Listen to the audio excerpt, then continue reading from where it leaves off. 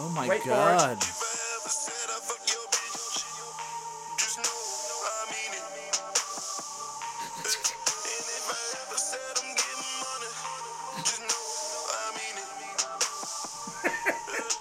Wait for the rap.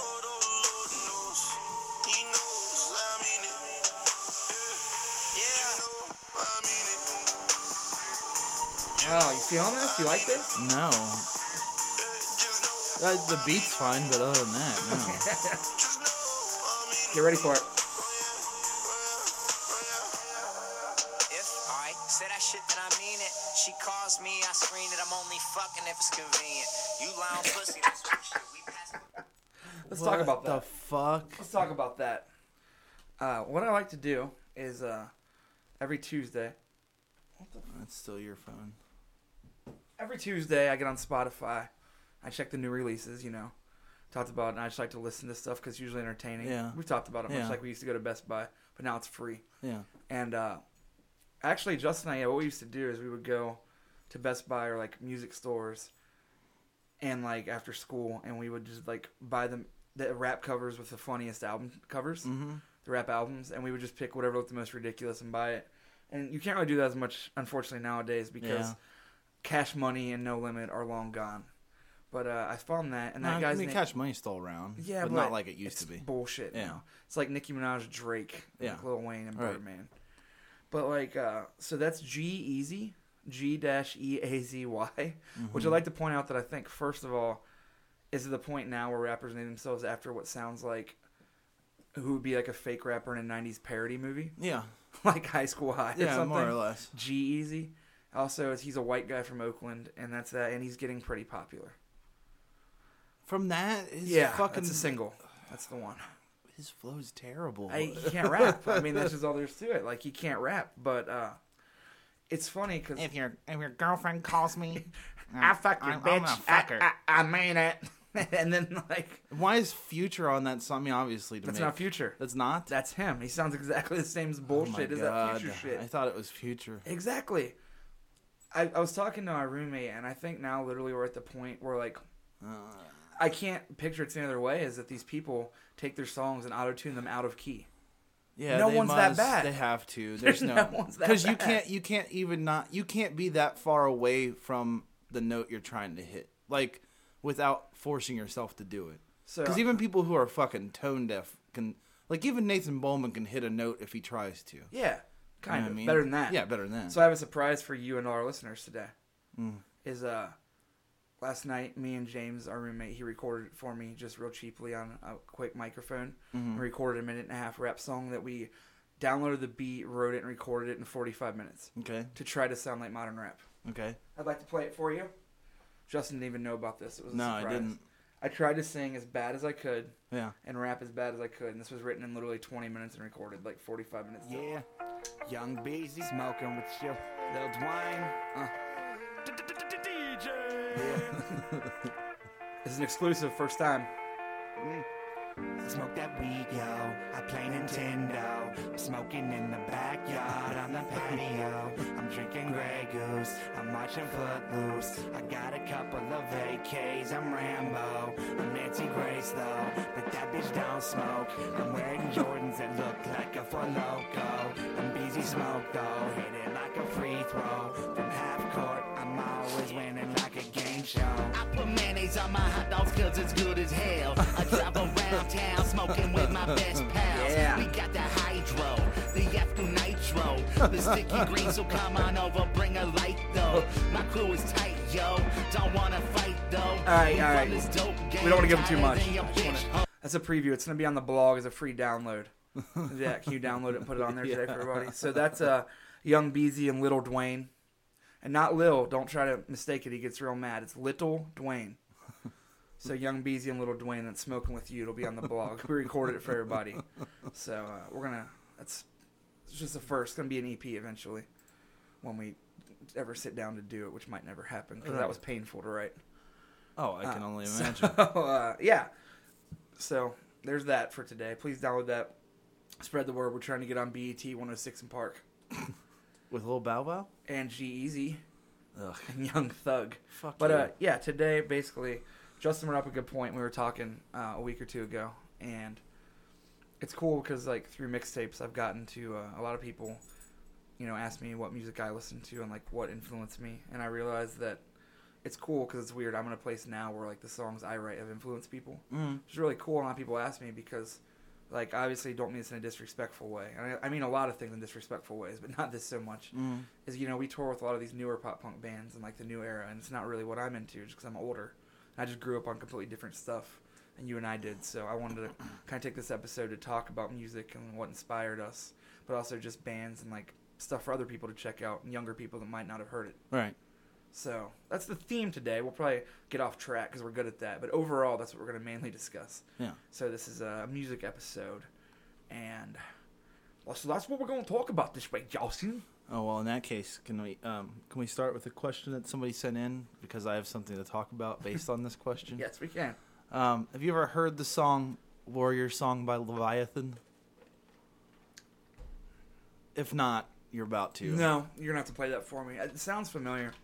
It's horrible, but Okay. Here's the thing. He sent it in because we were talking about bad music and bad not even bad bands, but just like bad, like that type of like rock music, that Right. exists, like the Edge Fest type rock music. Like Radio Rock. Yeah. The Godsmacks, Puddle Muds. So if you've never heard this song, and you may have, I might have. I don't know. It sounds like a million other songs that I've heard before. Let's see. There's like a million fucking. Ugh. This already looks like it's going to be like one of those things that'd be on an Army commercial. But it doesn't really sound like that. If it's the song I'm thinking of, I'm pretty sure. I'm not sure. No, I don't want it full screen. Yeah, I can you tell you do. that. It's an eagle with American flag in it, brother. Ugh. I think. No, this isn't. What the hell? I'm interested in whatever that was also, to be fair, but Hold on, I gotta look it up on Google then. we also have some good guests today. We have Mikey Yannick, who is Mikey Erg to most people. He sang in the Ergs and has been in a trillion other bands since then. Chris Farron, who sings in Fake Problems and who is a internet punk celebrity as of late. And we might continue more of this next week. We're going to be talking to Joey Cape from Lagwagon, which Justin and I are probably really excited about. Like, we're 14, like, hooray. I know. Actually, it's the most exciting thing I've ever heard. I was nervous to talk to him. I mean, I'm not really, but a little bit. Yeah, it's a big influence to me. Is this it? Oh, no, God. Tell me this this isn't is it. even what I was thinking of. Well, what is I didn't this? even listen I'm to it kidding. before. I guess this is what he was talking about.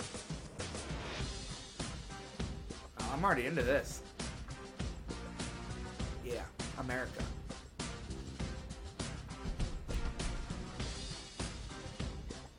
I don't even understand what kind Come of on, music start. they're trying to play. Sounds like a Mary J. Blige song. Yeah.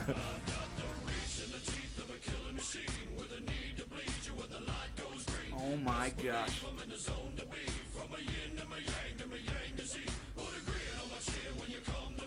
Oh my gosh.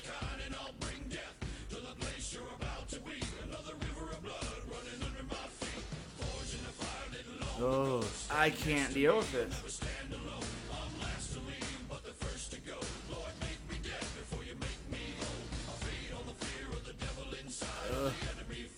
Holy shit. Alright, let's talk about this. oh, here comes the.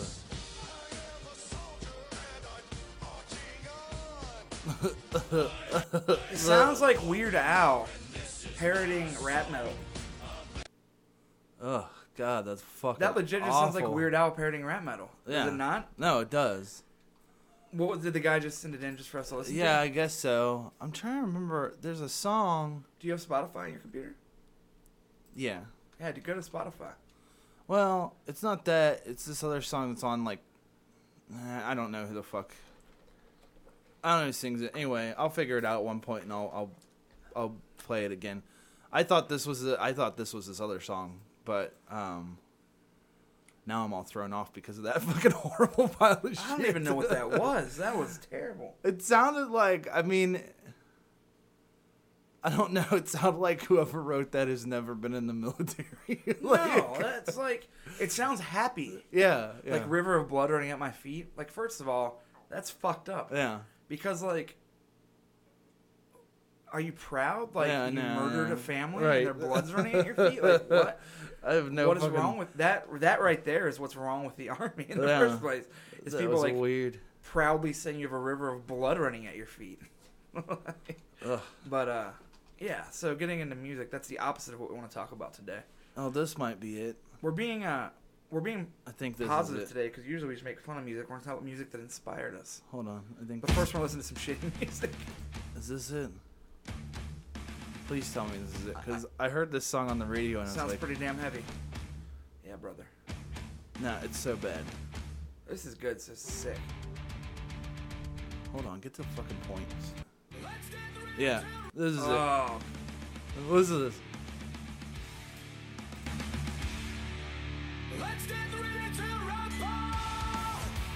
oh my god.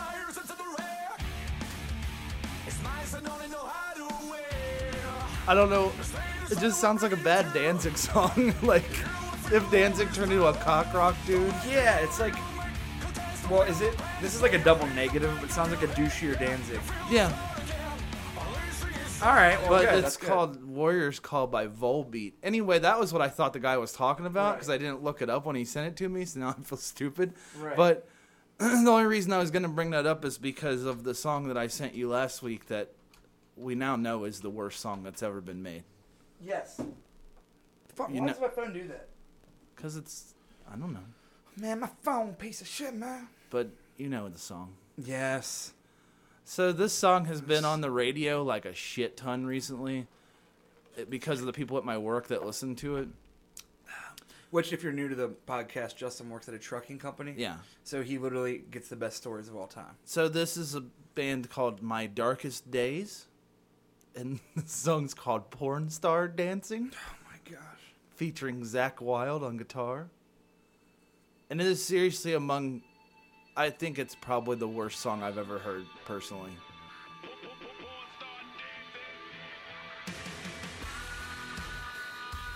And why Zach Wilde is still around is beyond me. Because he's sick? Oh, yeah, man. I've never even seen these guys, but They look like NSYNC. they really do.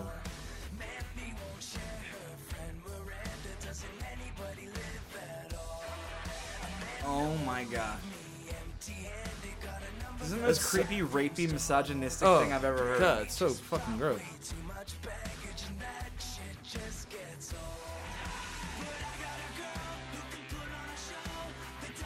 You have to put this in the blog. Hold on, let's talk about this for a second. Hold on, this is the worst chorus.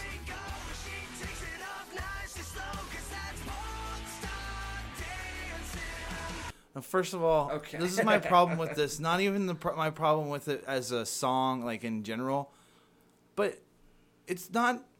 It's inaccurate because porn stars don't dance No, that in doesn't particular. mean anything. Yeah, Why don't you say stripper dance? yeah, or something like that. Also, like, well, first of all, he literally said, like, Mandy won't share her whole friend. Does nobody want to have fun? Like, that's rapey Yeah, as shit. nobody. Doesn't anybody live anymore? I picture him literally just being like, oh, come on, bitch. Like, Yeah. what? I want to fuck both of you. I don't want to. I don't care. Yeah. Come on, what's wrong Take with you? You don't this want to pill. live? Like, seriously. Yeah. Take this pill. I got a drink for you. Yeah. What's that dust in it? Nothing. This is like, ugh. This also reminds me of a song that Justin's going to know, but a lot of you might not be hip to. But Hinder, on their album with Wits of an Angel. Justin and I studied Hinder for a little while. Yeah, I'd we did. It was. I'd like to share, first of all, their guitar player's nickname is Blower. Yeah, we talked about that. I think a couple We weeks did. ago. But they have a song called Room Something. It's a hotel room. I don't remember Yeah. the name. Yeah. And I just, maybe the best line ever is somebody goes, she likes a taste of my wow, wow, wow, wow, wow. And first of all, what does that mean? Nothing. Does I it don't mean know. his dick? Yeah, Does it I'm mean sure his that- asshole? Does it mean? I'd like to think ass, but it's probably dick. Yeah. I'd taste Blower's ass. Anyway. But, so, okay, let's get to questions. Now it's enough bad Move music. your phone away from the thing. It's so far away. I know, but I don't understand why it does that. Maybe I should cover it with my good red hat. Looking good, feeling good, my friend. Look at me right in the eye. No, I'm not. Come on, buddy. Come on, buddy. No, thanks. Isn't buddy the creepiest word? Yeah, well, it's a creepy word, uncle word. Yeah, it is. It's really weird, especially if like an adult, like another adult male says it to another adult male. Oh, hey, buddy. Because like it's fine if you're saying it to like a kid or a dog or something like that. Right. But when you say it, like if you're over the age of 27 and you say it to any other person that's over that age, you're just a fucking weirdo. I agree. Like you're up to something. Is it fine if I say it to a kid? Okay. If anyone else says it to a kid other than you, and people who are on the sex offenders registry with you, I forgot you're off of it now. I also didn't. Now, anyways, let's get to questions. Well, are we gonna do questions, or are we gonna do our list first before list? We have, our thing, our song, the albums that we were gonna talk about. Oh, okay. I didn't have a particular list. I was gonna tell like a story with my list intertwined in it. Oh, but you're a pussy. Whoa, that's sexist, bro. Let's just do a couple questions and get to it because I'm gonna intertwine mine. Let's see. Convinced I'm Wrong asked, I'm wondering what your guys' opinion on ska is, and would mixtapes ever consider touring with a ska band? No, we wouldn't. No, yeah, Justin's right. Justin's our manager. Yeah, I actually just decided to appoint Justin our manager. We don't have one. It's just me, actually. I'm just, Justin. I'm unofficial. It's a really broad question, so I will say that I do love a lot of ska and ska punk bands. Yeah. It's a kind of music that I think it's, as I get older, I'm 31 now, like a lot of it didn't hold up. A lot of it did. That being said, I mean, we had Vinny from Less Than Jake on here. Less Than Jake is still in my top 10 favorite bands of all time. I love the Suicide Machines, love the Hippos, Goldfinger, tons of bands. I'm Slapstick. I'm leaving a ton out. Pie Tasters. I love a lot of those bands. I think I was actually talking to my friend Mitchell, who like directs a lot of music videos, and I think ska though, I feel like Streetlight Manifesto is breaking up now, and they're like the last band. Like it's not just like reliving the old days. Like I don't think there'll be another ska comeback. People keep on saying there will, and I just can't see it happening. I don't know. I think there will. Maybe. I think there is. We just don't know about There's ska bands out now, newer ones, but there's not very good. Yeah, I really don't know. I don't pay That's attention. what I mean. It's like, but I mean, so overall, like, but I like ska. It's back to be. I think it's back to being a thing again, though. I mean, we played on tour. There's a lot of local ska bands. That's what I mean. Is like, and that's I think cool. I'm not like saying that in a negative way when I say there's not a lot of good ones. Yeah, you are. There's a band called Survey Says. Said they're pieces of shit. And they're racist, all racists. But I would say every December we play Mustard Plug's hometown, Grand Rapids and Detroit holiday shows, and it's a blast. And we do that every year, and it's awesome. We tried to tour down to Fest with Mustard Plug last year, but our schedules just didn't work out. So yeah, we would definitely tour with a ska band. I literally actually remember when we played those Mustard Plug holiday shows, I was so refreshed of just playing with like an older like punkish band. And I was like, this is great. Yeah. I don't like real traditional ska. Yeah, I'm not like. I'm not into like two-tone reggae-ish type stuff. It's just I like some of it, but I'm not. I mean, I haven't listened to it in years. That's but what I used to like like, it when I was younger. So I'm more into ska influence. I'll put it that way. Like I love Rancid, Operation Ivy, Suicide Machines, and I can still put on Rancid Out Come the Wolves now and love it. Oh yeah, it's a great record. The best. So I love that album. I don't like certain bands like I love the first couple of Real Big Fish albums. When I put them on now, it's not like back in the day. You don't like that Hepcat album? No, I know. The Pilfers. Ugh. No. But I was gonna say is some bands hold up, some don't. But that's not just ska. I was gonna say there's pop punk bands when I was 15 I thought were great. Tons, yeah. And then, but I mean, so overall I like ska, and I would absolutely tour with a ska band. Yeah. I mean, how do you feel about ska?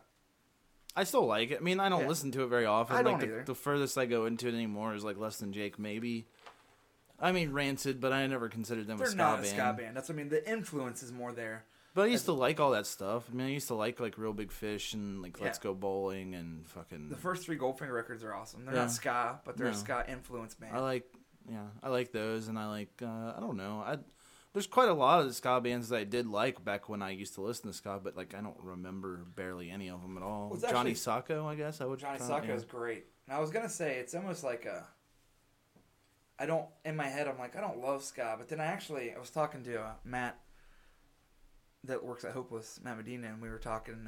It's funny because we were talking about perfect albums. You know what I mean? And I was like being very particular about it, like 10 out of 10 albums. And I was like, you know what I mean? Albums where you can't find one thing wrong with it. Yeah. And it's funny because I named like 5, and 3 of them were Scottish type bands. I was like, all right, if I had to pick albums that literally front to back, I don't think there's anything wrong with. I was like, Goldfinger Hang-Ups, I think is a perfect album. Me personally. Yeah. I was like, Less Than J. Keller Rock View. Front to back, I think a perfect album. And I was like, Suicide Machine Structure by definition. Yeah. And if you want to count it, I think Hippo's Heads Are Gonna Roll is probably one of my favorite albums of all time too. It's also funny because all 4 of those came out like almost at the exact same time. They did. And I really and I think that just speaks to, it's more of a thing that you remember, like it is when you were like how much you liked it, you know what I mean, and it still affects you that way. But the Hippos, really, I don't think that's a ska record. No, they were. I mean, their first album kind of was, yeah. But after that, they turned into more of a They Might Be Giants. They have. And for those who haven't, Spotify, it's on there. The Hippos' Heads Are Gonna Roll. It's one of the most creative, like, major label albums because they somehow got signed to a major label. They completely I never flopped. Understood, but it was awesome. But they got this great big budget recording, and it's like this weird, quirky pop rock album with like synths and trombones, and it's incredible. It's like everything that you could tell that they ever wanted to do. Yeah, so they did and they got to do it, and it flopped, and they broke up. And their singer, did you know, now does like production for Justin Bieber, and like he has a Grammy. What? Isn't it weird? Oh my God, I didn't know that until a few months ago. Strange. I didn't know if I talked to you about that on here. But the Hippos' Heads Are Gonna Roll. But so overall, to give you a really long-winded answer, yeah, we like ska. I don't love ska. Big Saves would tour with the ska. I would tour with the ska band. That'd be cool. I have no problem doing it. Shouts out to Mustard Plug for taking us out every December on their holiday shows. Do you need a bag or anything? What? To put all those names you were dropping into? Why would I put them in the bag? I want to leave them out so I can be cool. I don't want to. Well, you don't want to just leave them on the floor like that. Yeah, I do. Because I can pick them back up if I need to. Get it? Pick it up, pick it up. I hate that so much. Score, Justin. Scabba the Hutt. I don't know who this guy is. Wait, since I just said that, also a little known fact that Justin knows. Yeah. Is Brandon Flowers, who sings in The Killers. Used to be in a shitty ska band called Scabba the Hutt. Yep. And they were fucking bad. So fuck you, Brandon Flowers, you racist piece of shit. So this guy, Karma Consequentialist, that's hard to read. The fuck is the kind of name of that? He was wondering our thoughts. I was wondering your thoughts on Brad Stein, a.k.a. God's comic. Also, fuck mint chocolate chip. See, thank you. Okay. At least there's one person, and there's more. There's a lot of people who agree with me. I know. There's a lot of people who agree with me last week on the Oreo thing. Okay, but you're pile of trash. No, I'm not a pile of trash like mint chocolate chip. I don't know who Brad Stein is. And because you like weird, or I know, I'm going to look him up real quick. Do you know who he is? No, I don't know. Okay, let's find out. Together. All of us, guys. Let's take a journey. Who's Brad Stein? I don't know. Probably just the word. Oh, God, he looks like a horrible man. I need like a short one. All he has is like these 57-minute clip. Oh, Why? No, thanks. Yeah. Come on, just don't you have like a joke that I can just like watch like 1 minute? Is this? I assume this is a Christian comic. Yeah. He looks like a 1997 country singer. He looks like if Gerard Depardieu and Robin Williams had a child. That was also an asshole. Does he have any jokes that aren't 20 minutes long? No, I don't think so. Wait. Oh, Spotify. God. Oh, God. Hold on. Wait. What? Hold on. Top 10 responses to Obama sticker removal kit? Yeah, play that. We can just listen to 1 or 2 of them, and then we'll know. Men should get pregnant. Oh, gosh. Play the I don't know Obama what to do. Okay. I'm only going to watch like part of this because I don't think I can handle this person. Hi, I'm Brad Stein. You might recognize me from the Obama bumper sticker removal. No, I don't. Retarded Nope. Keith What's Urban. Funny about this particular kit was that so many people took it so seriously. It was really a comedy concept that you could buy this kit as a practical. Hey, Brad Stein, if you're explaining your joke, it's not a But good you don't one. count on those open-minded liberals to write in and do terribly anti-conservative, bigoted remarks. To me, it's funny. That's what I love about America. You can laugh and make fun of something. Even Of course, this guy would talk about why he loves America. What they're talking about. And I thought, Especially when we're in a half-unbuttoned woman's blouse. Yes, he is like a V-neck blouse. His chest hair. Comments, and let's see how smart and intelligent those who still believe in this administration actually felt about our Obama bumper sticker removal kit. How old is this? Looks like it's from 1994. Comedy to right-wingers is like oil and water. From 2010. Okay, because let's face it, if there's anybody that can't separate oil and water, it's the Obama administration. That wasn't funny. Oh my God. Sorry, but Okay, Is this we're funny? done. Let's. We can talk about this. when you're I want to see what he does though. I gotta see. Yeah, play a little bit different one. Let's see what men. I'm sure men people are should get enjoying this. pregnant. All the things that women can do, I'll tell you what's the most amazing. They can have a baby. Oh God, That fucking. blows me away. Shut I up. will never in my life know what it's like to have a human being inside of me. I disagree think with that, you do. Brad Stein. Something happens to a woman's head when she's pregnant, though.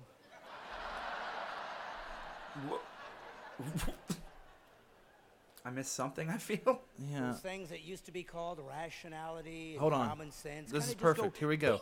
Here's one that's a minute and 34 seconds long about male cheerleaders. Perfect. I'm sorry you can call me a sexist, but I think there's some things men shouldn't do. Men should not be cheerleaders. And Brad Stein should not do stand-up No, comedy. God no. It's fucking awful. Sorry. Men shouldn't be cheerleaders. You know, women should be cheerleaders. They're better at it. They can do all the great moves. They can do tricks and flips and splits, all the great moves. Guys got one move. Hold the girl by the rear end. What? How, in this age of political correctness and oversensitivity, is somebody not suing somebody over this? Because when I was growing up, guys would always mock guys. I think he's Guy confused. cheerleader, wussy. Guy is, too. cheerleader couldn't get on the team. Guy cheerleader. Hey. Oh no. Well, I'm too short for basketball. Oh my gosh. Okay. How are they getting away with that? Hold on. He's building towards something. Somebody's going to see my doubt DVD. They're this. going to be suing. You watch. There's going to some lawyer's going, man, why didn't I think of that? Nobody is. You No. know You know, what? and men and women do things differently, you know, and there's things that women do that guys can't do. That's my point. I'm not saying we're better than you. I'm saying we do some things better than you. You do some things better than us. I'm glad. That's why I need you. Fill in the spots I don't know. Okay. First of all, I'd like off. to say one thing before you comment as a comment perspective. Mine from a human perspective. Guys like him, which I think we've talked about him before. I'm a Christian. I believe in God. You know, Justin doesn't, and I don't care who Yeah. believes in what. Guys like him are the people that make me so mad. Because he's like that creepy youth pastor trying to be hip guy. So like won't say a curse word, this and that, but he's trying to be edgy. Yeah. But he's a fucking idiot. Yeah. That guy is sexist. Grabbing the rear end. Yeah, like what a weirdo too. Like he's like a creepy pervert. Who, no, I don't know. Here's the thing about it though, is like he's saying this thing. Okay, so he's saying how it's wrong for guys to be cheerleaders, right? Essentially, Yes, that is what But he's then he saying. backs it up by saying that it's the correct thing to do because you get to grab girls' asses without getting in trouble. Which is not creepy at all, except that it's super creepy. Yeah, it's fucking. Like, besides that, the problem with people like that, and the problem with that kind of stand-up comedy is that you're not doing anything. The people are laughing because they're like, this man agrees with my morals, and Right. I now have entertainment that Because you know is- that was at a big church. Yeah. He couldn't go to any real comedy show. He'd No. be booed off the stage. Yeah. Because he doesn't tell jokes. No, He didn't say anything that was even kind of funny no. or clever. Besides that, I mean, I'm just gonna say that again. Why can't people just be factually accurate about things? Right. I've never once been watching a fucking game where there's male cheerleaders and seen any of them grab anyone's asses. Like, at all. You know what I mean? No. Like, they're usually holding their ankles or, like, propping them up. You know what I mean? Like, why didn't he just do this? Why didn't he say, like, oh, they got to, like, look up their skirts or whatever? Right. Makes a lot more you know fucking what sense. male cheerleaders usually do? The same shit that the female ones do. Yeah. Otherwise, they're probably not going to be a cheerleader. No. Fucking moron. Well, I appreciate you for pointing him out to us because now Yeah, I have a it's new great. thing to look up on YouTube when I'm bored in the middle of the night. Ugh. Well, you can't, though. That's the thing, though. Is like, it would be fine, and you would be able to do it, except that all of his clips are so fucking long Yeah. that, like, you can't invest that kind of time. There's not a chance I'm watching an hour No. of that. No. Look, what is this? So on the way here, I stopped at Rally's and got a drink, a soda pop. It's got like a black tar thing around the lid, and I don't like it. What? Kind of sketching me Oh. out. Oh, I don't know. It's probably just from inside the box, like I got scuffed or something. I hope so, man. I don't want to get SARS. Right? Bird flu. Hey guys, I was wondering what your thoughts on the concept album Songs from the Black Hole that would have been Weezer's second album rather than Pinkerton. Do you think it would have flopped as well or no? Here's the thing. I don't think Pinkerton flopped in general. I mean, Well, it came out, it technically did. It did sort of, and critically it definitely did, which is weird. But I don't think that I think anything after the Blue Album would have been considered a flop. I was going to say that. I think it's funny is that Pinkerton, I think, more so flopped in the way where it didn't sell as well as the Blue Album at all, and critics hated it when it first came out. Now everyone loves it. Yeah. I liked it since it came out. Yeah, I me did too. I bought it the day it came out at Circuit City with my dad. I was like 15. I was like, this is great. Yeah. But it's exactly, I mean, you can look it up, and I know you agree. I mean, it's just fact what happened was after the Blue Album, he wanted to make a more personal album. Right. And he did. It's a very personal kind of like an awkward album. You know what I mean? And it did bad. Critics didn't like it. So he even said, I'm never going to write a personal song again. Yeah. I think that was the beginning of the end of Weezer, because after that he started to write pop songs. Right. And they did well, and they got rich. But I don't like it. Most Weezer fans don't like it. No. But I think anything that came out of the Blue Album, if it wasn't the Green Album, which obviously was them going back to just trying to redo the Blue Album, Right. would have flopped. Because people... Well, that's the other thing, though, is, like, what are we viewing as a flop? Because technically, you know, like... I mean... Because you think... Okay, think about it this way. It's like I forget who was tweeting about it last night, but said, like, Adele has a new album coming out or whatever, you know? Yeah. And she sold, what, like, 15 million copies of her last one? Something crazy for 2014. And they were like, oh, you know, that album's going to flop because she's only going to sell, like, 7 million. And then they were like, what am I talking about saying that some flops and it's only selling 7 million? It's like, well, because it's less than half of what they sold before. True. But that doesn't fucking mean anything. I agree. Because you're still making a lot of money. People still... It's like... That's like when Lady Gaga sells like 30 million albums, and then the next one comes out and she sells 28, and someone says it's a flop. It's like... I think not really. Pinkerton was a flop to their label. Yeah. And to critics, and to Rivers, I think took it the hardest. Because it just destroyed him. Like, that album, getting reviewed the way it did, not selling that well... I think, I mean, you can read interviews where he was like, I'm never going to write a personal record again. Right. And he didn't. So to Weezer fans, that album is incredible. Which I'm actually kind of glad that he didn't, because he did go back to trying to write personal albums when they brought Make Believe out or whatever, and it was fucking stupid. Agreed. But no, I agree with you. I think anything that wasn't the Blue Album after the Blue Album was just set up to be a failure, I put quotation marks. Because, I mean, that album was such like a weird... The Blue Album's incredible. And it deserves everything it got. And it's one of my favorite records ever. But at the time, with what was on the radio and stuff, it was kind of a fluke that it got that big. Yeah. And it just came out and sold, what, like 10 million copies? Oh, God. Crazy. Ridiculous. Maybe not that and many. the fact that, like, the Sweater song itself was a very unorthodox single in the beginning anyway. The fact that it got as big as it did. Yeah, so, I mean... No, I don't know. I guess that's a weird way to answer that question. Well, I mean, ultimately, like, the best way to answer it is that was the beginning of the music industry's... Well, for a while, for probably about 15 years, where they were like, all right, well, we'll push the first album, the second album, the sophomore album is going to fail, so we're just not going to do anything. And did it all the time.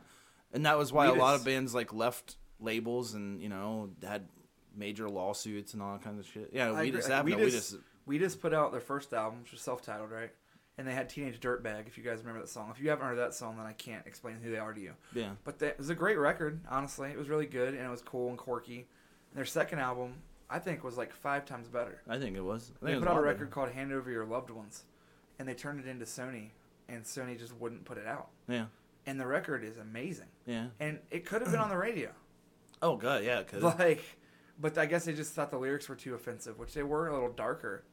But it's a good example. Well, it's the same thing that happened with the Rentals in 7 More Minutes. It's like, you know, the first one came out, Return of the Rentals came out, and that Friends with Peace song was huge, and then that album sold well, and then they made an actual album. Yeah. You know, which was 7 More Minutes, which and like is great. Nobody fucking like they would barely put it out. Like they put it out, but they barely like put anything behind it as far as advertising goes. You're right. And it had shit tons of other musicians on it and stuff, like people he had met when he was in Weezer and everything. And like it's like if anything, you could have put it out and been like, "Hey, this is the guy who used to be in Weezer." Yeah, easily, and that would sell it right there at the time. Well, I think you're right. For years after that, that was a business model. Labels were just like, let's put out this band's record, make a ton of money off of it, move on to the next. Yeah. Move on to the next. Yeah. And that just shows you the state of major labels. Keep them under contract so later on we can milk them dry from the money exactly that they rightfully made. And it shows you how fucked up and evil these labels are because they do that for profit. Don't think that that's like a band's career and like they have families and they're still making great records. It'd be different if they weren't, but like you're done with that band because you made all the money you need off their first album, and they're sitting here writing these great records, trying to like go on tour, and you're fucking them over. Yeah. And we just actually even came out and put that album out on their own and got the rights to it and called it Suck Phony. Yeah. Which I wish they would have been a little ballsier and just called it Fuck Sony. Yeah. But they would have gotten sued. Yeah. But, no, you're right. So it's a weird business model, but a lot of labels do it. This guy, Jazzmataz X, said, hey guys, you both like to make fun of Bad Country and talk about Coke/Pepsi products, so I thought I'd kill two birds with one stone. Look up the song Mayberry by Rascal Flatts. When I was younger, I babysat a kid whose family was obsessed with country, and I had to listen to this heap of shit god-awful amount of times. Enjoy. Love the podcast. PX, can't wait to see mixtapes at Fest. Ian. Well, thank you for the compliments about the podcast. We appreciate it. We like that you love the podcast. We love you too. And now we're going to listen to a shitty song. We got to stop listening to shitty songs after this one today. We're trying to get into positive music here. Yeah, well, we're not going to because it's all anybody wants to do is sing shitty fucking songs now. Send us good songs next week. Send us songs that you love that maybe people haven't heard. Just for 1 week.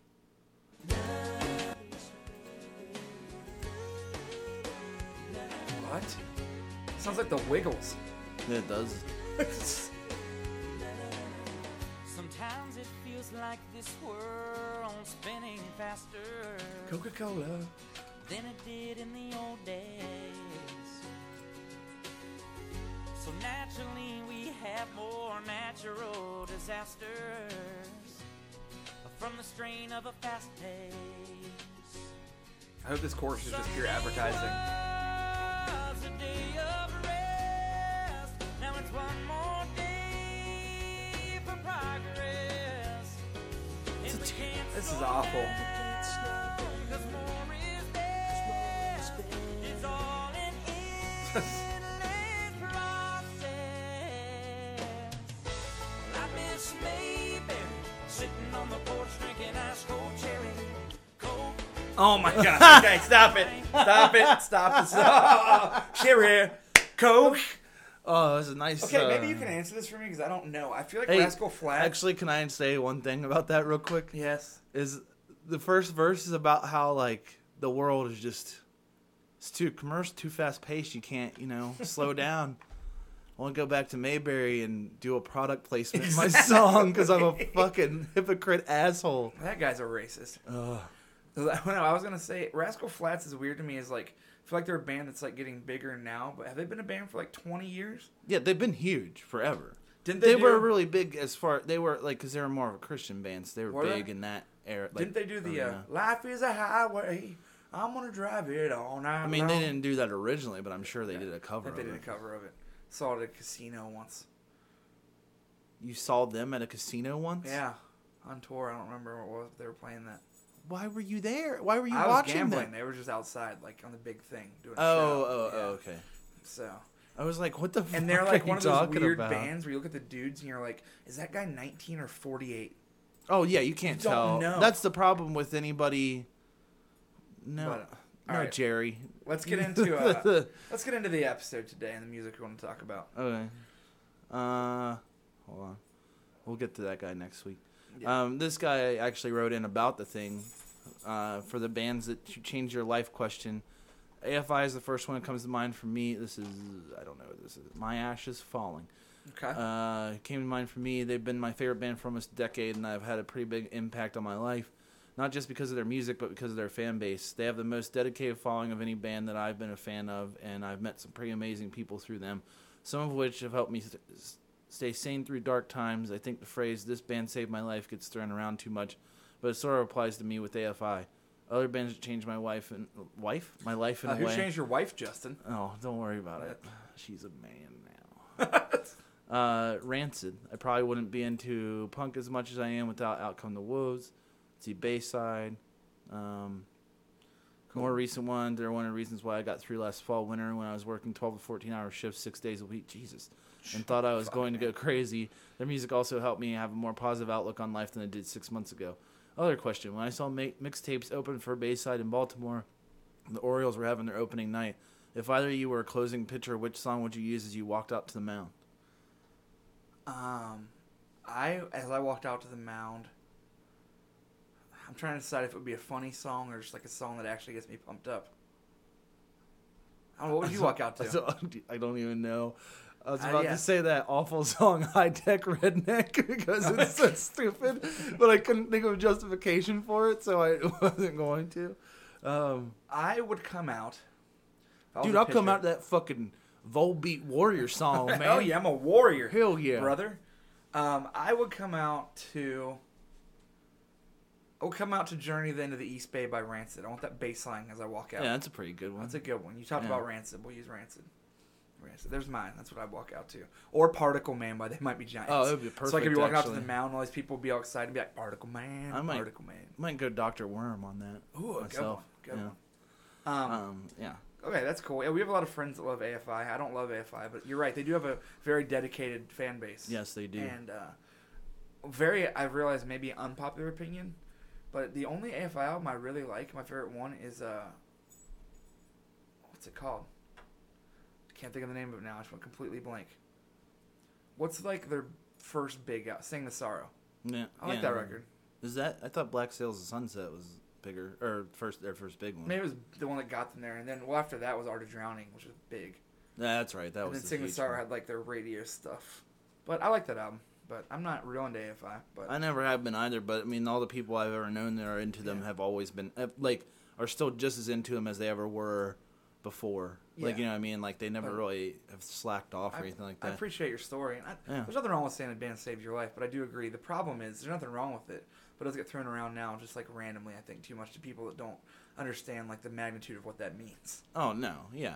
If somebody says to me, oh, what's that fucking new band? Oh, like 5 Seconds of Summer or whatever. Oh, have you heard of them? Yeah. The Australian thing that's like One Direction only. Yeah, it's like the new One Direction. With a little bit more rocking. Yeah, like one guy has a guitar. Yeah. Like that Third Emblem band or whatever. Have you heard of them? Yeah. Like all that shit. Like when people say, like when like kids say, like, oh, that changed my life or that saved my. It's like, no. Yeah, I feel like Justin Bieber saved my life. No, he didn't. No, he didn't. But like, manufactured pop music didn't save your life unless like you were being hung by a rope and someone tossed a CD at it and cut it. I think punk and hardcore in general, I mean, like, I don't even like hardcore that much. Punk and hardcore is just more of an underground thing where the music is a lot more personal. So, well, and I also think that it's helpful because the community is strong around it as opposed to like, because like if with like pop music and stuff like that, you don't get a sense of community because it's too large scale. Like there's nothing personal about it. And that's the point. It's designed to be that way. There's nothing wrong with liking it, but you have to at least understand. Yeah, definitely. I agree with that. But yeah, I mean, today we're talking about music that shaped us and bands that we'd like people to check out. We'll probably continue this some more next week too and kind of intertwine it. But I was going to say, I mean, how did you do? Did you make a list of albums? Yeah, I just made a list. It was just five albums that I think I'm sure I'll agree with you. Are important. Like we said, there's a lot of younger people that come to mixtape shows and listen to Justin and I talk, and just want to talk about bands that influence us and like tell you bands, check out if you want to. Right. Because it's stuff that meant a lot to us. I won't say saved my life necessarily. I was like never at a suicidal point, but I mean, we're definitely talking about bands that changed me and made me the person I've become because I love music, and the music and the punk scene really did like help me become person, like realize who I was. Mm-hmm. So, yeah, I mean, I'm the same way. Yeah. But I mean, I kind of avoided some of the more obvious, like Screeching Weasel and the Queers and stuff like that. Yeah. It's like stuff that I always like and I will always like, but it's not. It was never like ultra important to me because it's all. I mean, there's tons and tons of stuff like that, like where I'm like, oh yeah, this band and this band, I love these bands and all this stuff, but they weren't like things that like changed my way of thinking about anything in particular, right? Or I mean, like did anything like because I could point to like numerous mutant pop bands as the reason why I have some of the friends that I have that for years and years and years, but that isn't to say that they were like as important to my life as like they changed like my outlook on things. For sure, I have a Screeching Weasel tattoo. One of my favorite bands, and they're really the reason I started playing music. But I mean, it's not like lyrically that band hits home with me in a crazy way minus a couple songs. No, but yeah, there's a couple of songs. There's definitely a couple of songs with them. Like they're just a band that I love, and I mean that is why I started playing music. We can get to that in a little bit. I wanted to kind of tell the story of me getting into music. Let's talk about your albums first.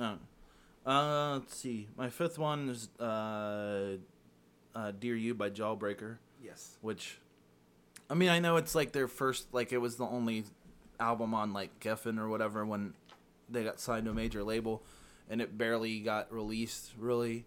But I still think ultimately it's my favorite album, and I think it's their best album. A lot of people don't agree with that, but I think it's their most accomplished album. Like, I try to make a distinction between what I like the most and what I know for a fucking fact is the best album a band can put out. Right. Because, like, a lot of people say 24-Hour Revenge Therapy. That's that's favorite. fine. Like, yeah, and that's, like, a lot of people's favorite and everything like that. But you can listen to that, and that album definitely has, like, a couple of clunkers on it. Yeah. That, you know. It does. But I think Dear You is the best personification of, or amalgamation of everything that Jawbreaker does or did. Jawbreaker is definitely a band that when people get into them, like, you become obsessive with them. You know what I mean? Oh, yeah. You're reading the lyrics, it hits you, it touches you. What do you think about them made Jawbreaker like this band that... Because, I mean, you know, there's certain bands, like I was going to say, Dillinger Ford did the same thing to me, where you hear them at first, you might think about it as much, but when you get into Jawbreaker, it's an obsessive thing. Yeah. Like, it literally just, like, hits you in a way that most bands don't. What do you think made them that way? I don't know. I mean, I really don't know. I just think that... Do you think it's time and place, or do you think it's a mix of that and just songwriting? Well, I think it's mostly the songwriting, because I don't think that there's kids now that would listen to that and think any differently than I did when I listened to it. I think there's still a lot of younger generation now in the punk scene that does get into Jawbreaker and becomes obsessive, because Blake wrote lyrics that were very...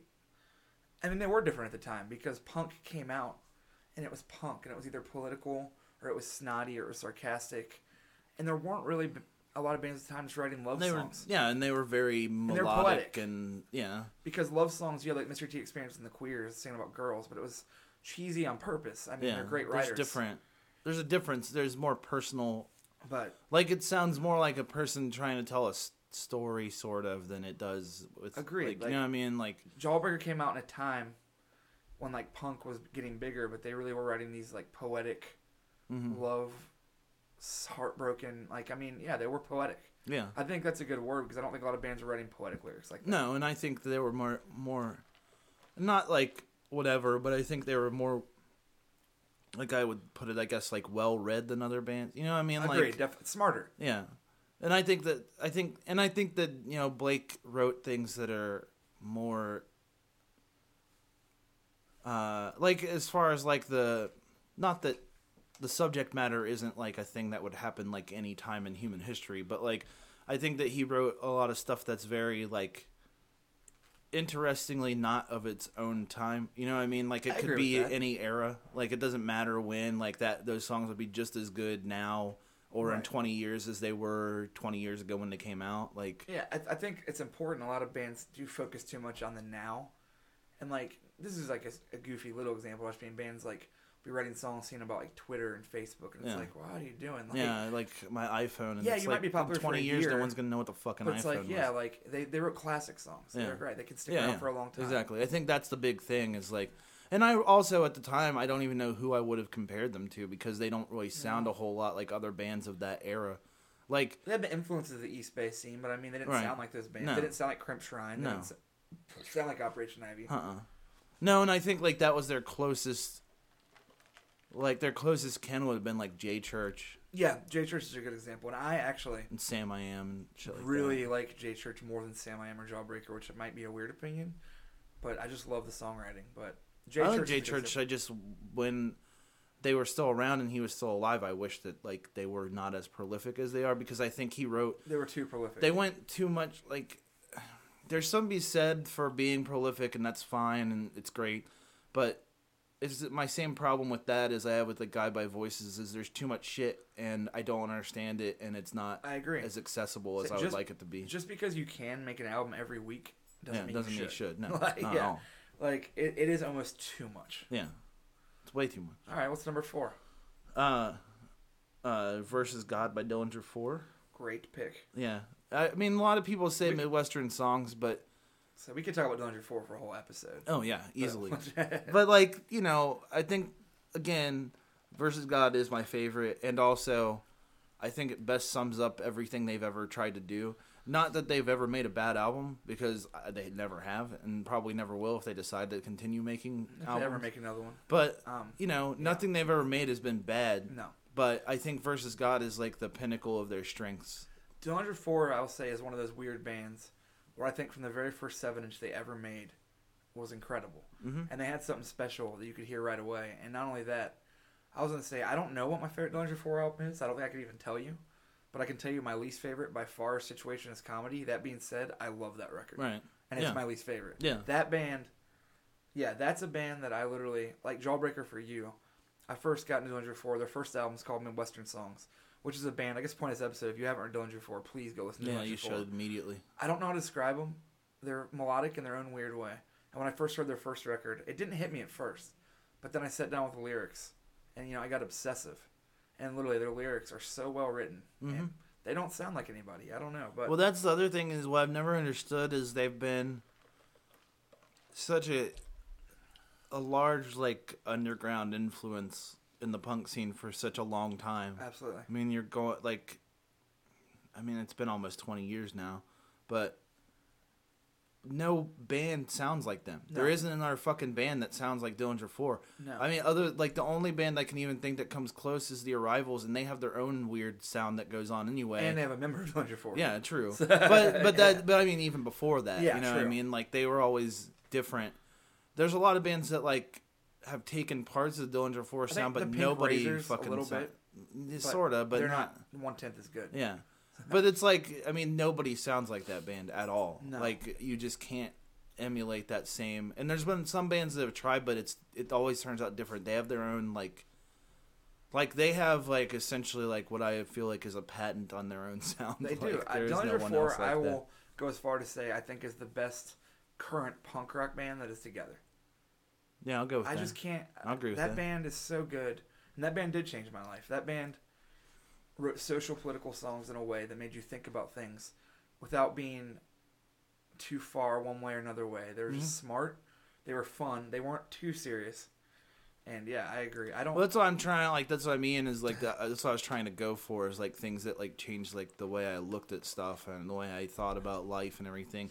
And that album, like actually every album they've ever put out has done that for me because they're so interesting, and I don't understand it because you meet them and they're like the funniest, like nicest people on that's earth. why it's and crazy. like They don't take themselves too seriously. No, they don't at all. And then like you listen to like their lyrics and you're like, how the fuck do you like so smart? How do you sum up things so eloquently in these like blasts of fucking 2 minutes and 30 seconds or whatever? Because they're not too serious. Oh, And we have a call. we got a call. Who is it? I don't know. Hello. Hello? Hello? Hello. Hello. Hello? Hello. Who am I speaking to? Mike. Hello, Mikey. Hi, Mikey. What's going on? How are you, sir? I'm good. You were here on Big Snackers. Say hi to the audience. Excellent. Hello, audience. Not that it's live, Big but they'll hear it later. Snackers. They'll hear it later tonight. We wanted to talk to you because today's theme is we were talking about a few weeks ago how, and mixtapes and stuff, you know, we've kind of been embraced by this like newer pop punk scene. And it's awesome, and I'm thankful for it. But we were just kind of talking about how a lot of people that listen might not know about older bands that, like, you know, influenced us. And, Yeah. you know, you're in a band that Justin and I love, and you put out a lot of great music, and you also have great musical taste. So we were just talking about albums and bands that kind of, like, changed the way we looked at music or, like, our life, you know what I mean? Awesome. And Justin was naming his top 5. I haven't even gotten to mine. We're only at number 3, but he listed Jawbreaker, Dear You, and Dillinger 4 Versus God. But it's your turn to pick an album. You got to talk about a record and how badass it is. We're putting you on the spot. He didn't even know we were going to ask him. There's a million records. I always cite Pinkerton as the one that like changed the way I looked at like how to write songs. We were just talking about Pinkerton. It is an incredible And record. like, yeah, I mean, I heard that, and I'd never heard something so personal before in my entire life, you know. Right. We were actually And I was talking like, that's how I want to write. If I get to choose the kind of songs I want to write these songs. That's a good example. We were actually talking about that. Is I think what ruined Weezer was he wrote such a personal album and it got slammed so hard when it came out that ever since then he's been trying not to write a personal record, and I think it shows. Yeah, ever since then it's just been like the lyrics are just like I even like Green and Maladroit, but right. Yeah, but like lyrically it's like he said, like, made a conscious decision to just not do Pinkerton again at all. Like, I think he was just go as far away from Pinkerton as possible. I think he was just chasing that perfect pop song. Like, he was just trying to write radio hits, and he did. He succeeded. He made a lot of money. Yeah, I mean, he still knows how to write a melody, you know. Well, I don't want to make you blush too much, but you also are in a band that, I mean, the Ergs definitely changed a lot of things, and you guys have inspired countless bands. And I was gonna say, you know, when the Ergs started, what were you going for? What was that? I'm walking around Brooklyn right now, walking to my show at Death by Audio tonight. So who are you playing with? So I'm playing with a band called High Dive from Bloomington, Indiana. High Dive is good.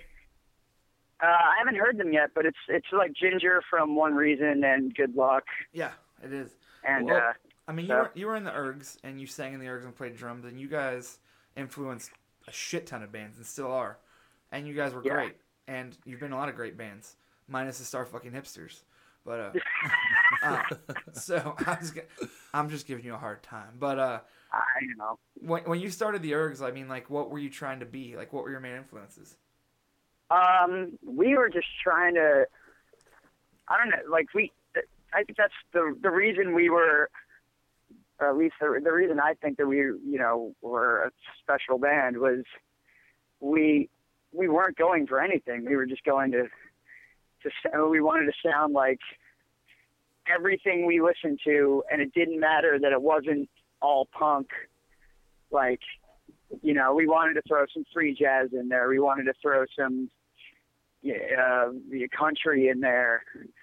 And, you know, my songs come from a pop punk perspective, so they all like kind of started as pop punk. And then whenever we would get together at rehearsal, we would just rehearse for hours and hours in like Joe's mom's basement and just kind of mess around on whatever we could do. So like we'd take these songs that started out as like your typical 3-chord pop punk song, and then just add whatever we thought was cool at that moment to the songs. That's a good answer. Just kind of did, you know. I think there was no like conscious. We have to do this. We have to do this. I think that's the like, best way to start a band. The songs, you know.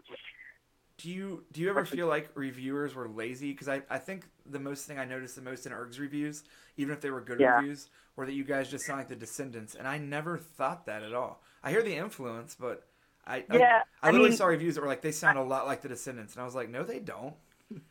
I always just figured like it was, I mean, I don't know if it's laziness, but I just figured that they were like, okay, they sing about girls and they can all play their instruments. Right. So like, in that respect, we did sound like the Descendants, I suppose. I guess. I was gonna say, you played drums and sang, obviously. So was that like a conscious decision, or was it more just lack of, you didn't want to let somebody else do the drum parts that would bother you? You didn't just want to be a front man, or? It was pretty much just the only. Like we were a band called. We used to be called the Flatliners, which is pretty funny now. That is funny. I talk to Chris from Flatliners all the time about it. But so when we just, like, our drummer left, and then I just started playing drums, and we just decided to keep going like that for a while. With it was always kind of the intention to bring a drummer in, and I would play guitar and sing. Eventually, when we got around to it, you know. Yeah. And we actually did have a drummer for a little while, this guy named Gurge. And he played with us for a couple weeks and then stopped. And then I just was like, I'm just going to play drums, I guess.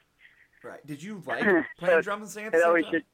Like, every time we tried to, like, add another member or, like, get a drummer, it never really worked out. So we were just like, this must be the way it's supposed to be. Like, right. I'll just play drums, you know? Yeah. Well, that's okay because it obviously worked out well for you guys. Did Yeah, it was cool. Now that you're, go on. Sorry. No, go on. Go on. I don't know what I was gonna say. Well, I was gonna say it's interesting too because we're talking about music that inspired us. I mean, the Ergs obviously you started years and years ago. Now that you're older, do you find that your influences or what you want to do musically are different? Like, what's inspiring you now? I don't know. I find inspiration in just like I'll read like a book and find a line or something that I read in the book, or like I'm heavily inspired by every type of music that I listen to. So like I'll hear a line or hear like a melody, and that'll just inspire me to pick up a guitar and just get a song going. Right. Just finding these little bits of inspiration in things that I watch and read and live. Well, that's a good answer. I do like when musicians talk about being inspired by things other than music, because I'm the same way. I read a lot of books and just like a lot of like news radio stuff, and I'll just hear stuff that inspires me in different ways. It doesn't just have to be music or like punk rock, obviously. Totally, yeah. Do you? Yeah, that's the best is when you like read a good magazine article or something that you weren't even planning on reading, and then something in it just hits you, and then you're just like, okay, I'm gonna extrapolate on this. Yeah, I listen to a lot of like political podcasts, and it's funny because I don't write political songs, but I just hear certain things, and it's like more social political, but it'll inspire me to hear something, like give me an idea for a song. It doesn't have to be political necessarily, but totally. It does that. Well, if you had to pick one current band to tell people to go listen to, because we want people to check out things, who would it be? Tell us about like the most badass, awesome band right now. There's this band called Mixtapes. It's pretty fucking good. Oh, shut up. First of all, you can think of a better band than that. Let's see. I really... Obviously, a less well-known band would be good. Yeah, I know. I'm trying to think of... there's a band... I just played with them the other night, and I'm playing with them again this Friday in Baltimore. They're called X-Friends. It's one of the guys from Fly United's current band. Okay. And they have a bunch of 7-inches, and they just put out an LP, and it's phenomenal. They're like there's something, I don't know, it's just like they exude punk rock. They're just amazing, and the songs are great. It's they're one of my absolute favorite bands right now. Well, I haven't even heard them. I've heard the name. I'm not checking them out. It's X-Friends, like EX Friends? EX and Friends, yes. They're on Paper and Plastic, Vinny from Less Than Jake's label. Okay. Well, everyone check them out. I'm going to check them out too. Awesome. But thank you for calling in. We're going to have to talk to you more again soon, but we just want to get your opinion, talk to you about music. Cool, man. So you have a good show tonight.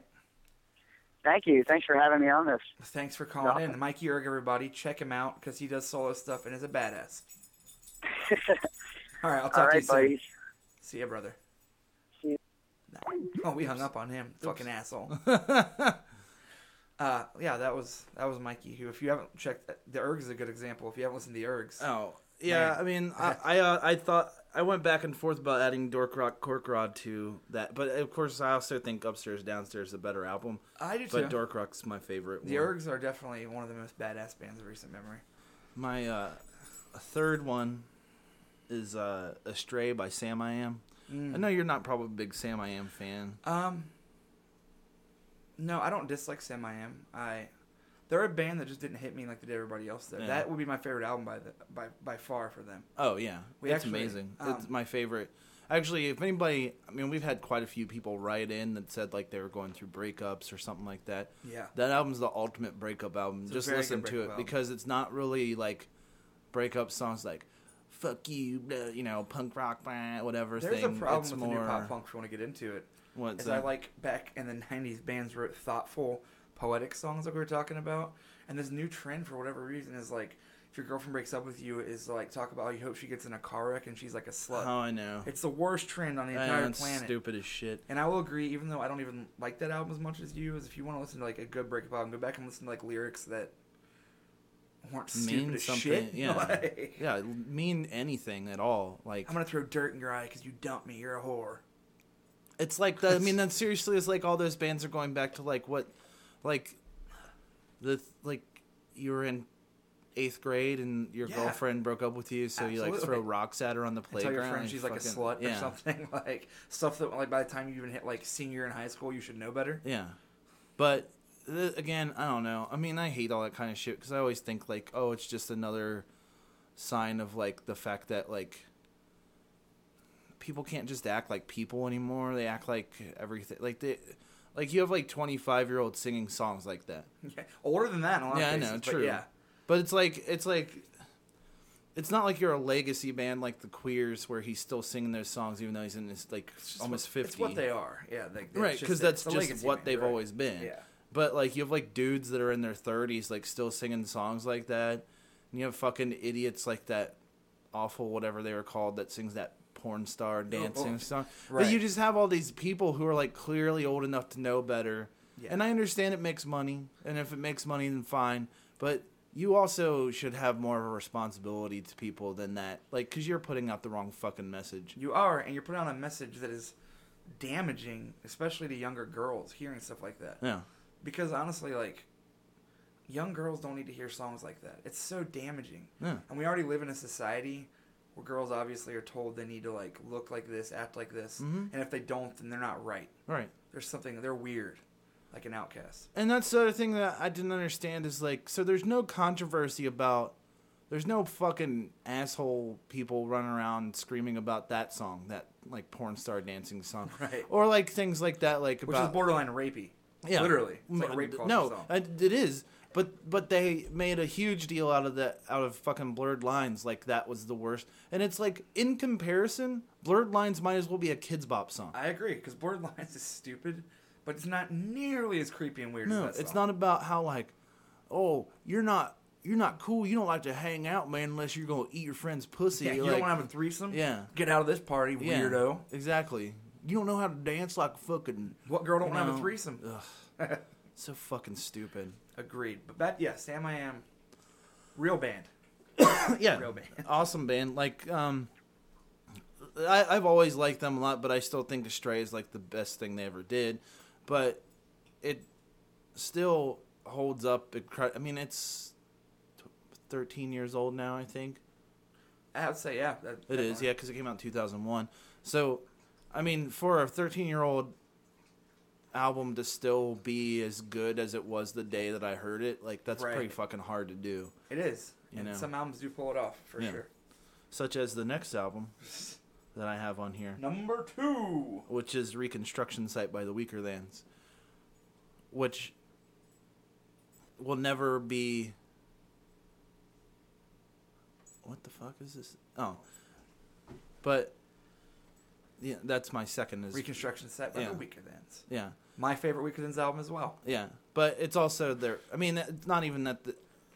There's no question it's their best album as far as I'm concerned. Agreed. Like, it's the best thing they ever did. And not much that like that's hard. That's hard to say because they've never made a bad anything. Much like Dillinger 4, my least favorite Weakerthans album is better than 99% of anything else. And, I mean, Reconstruction Site came out in 1999, which is ridiculous. Is it that old? Yeah.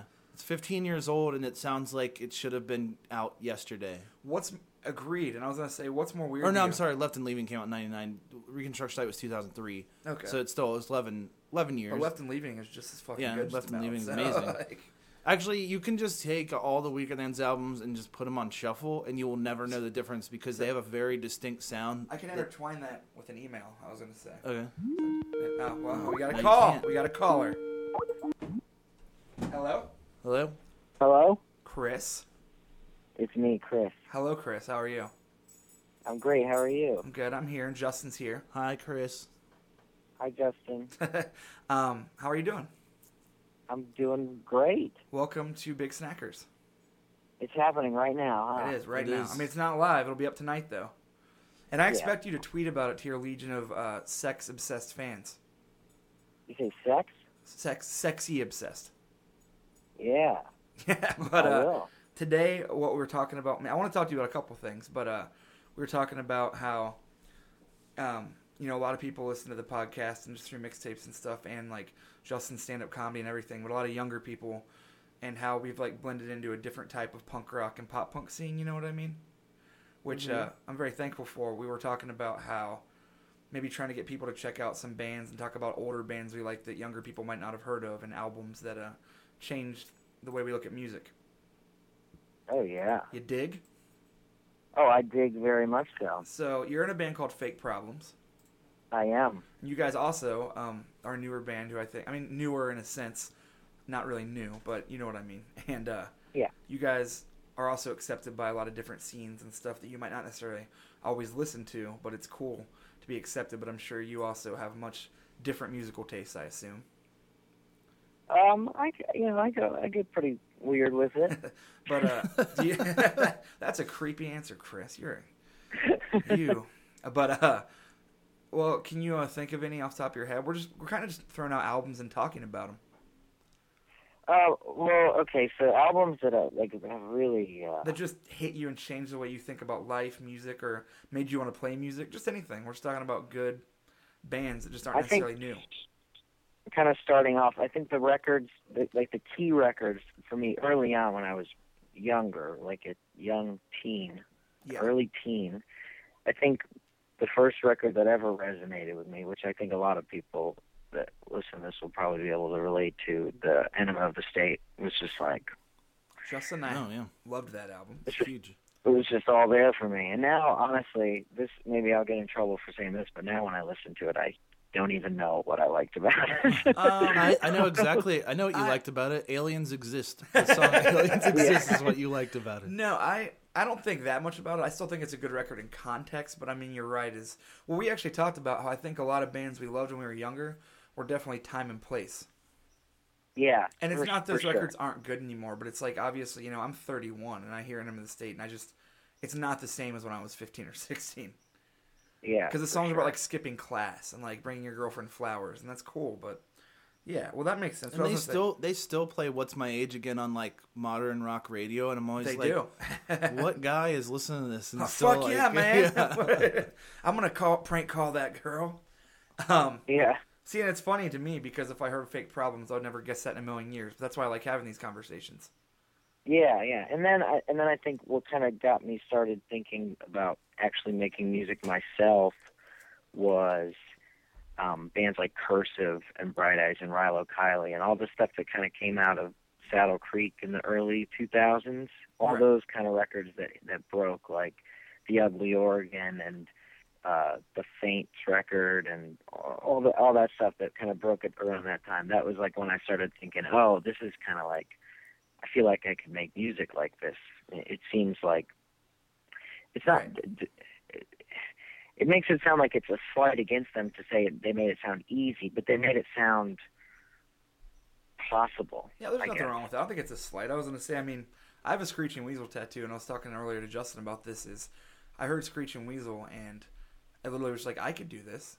Like, just because when I was younger, I loved it, and that's why I picked up a guitar, is it seemed feasible that I could do what they were doing. Well, yeah, and then you hear about, like, for that kind of stuff, you hear, like, oh, we just, recorded some of this in our basement. It's just like, oh, I have a basement. Yeah, I didn't really have a basement out of Florida, but I get the gist of it.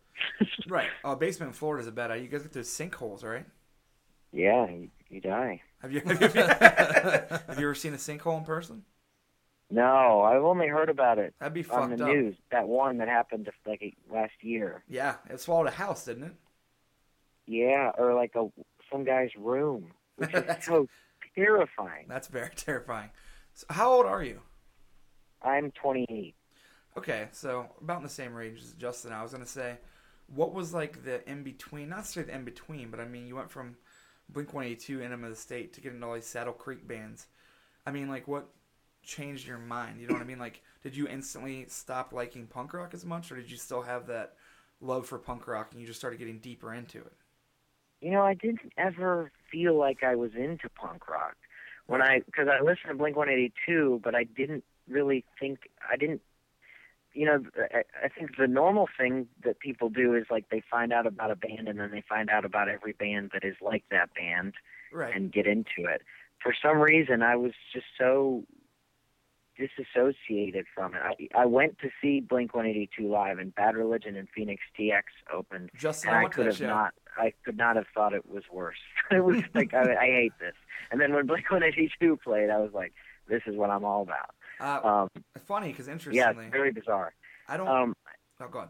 I was into like just weirdo stuff, like mindless self-indulgence and like weird stuff like that. I really liked Korn, but I think that was before Blink-182. Probably. Is it safe to Yeah, say? I don't know. I just kind of latched on to specific things, and for until I was in probably like 16 or 17, everything I liked was kind of very separate from each other. I didn't like a type of music. I just liked weird shit. So is it safe to say that mindless self-indulgence directly influenced Fake Problems?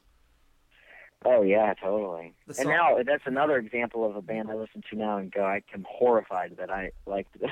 Yeah, funnily enough, recently we were talking about like some of the worst bands ever, and I named Mindless Self-Indulgence. I was just like, that's got to be one of the worst.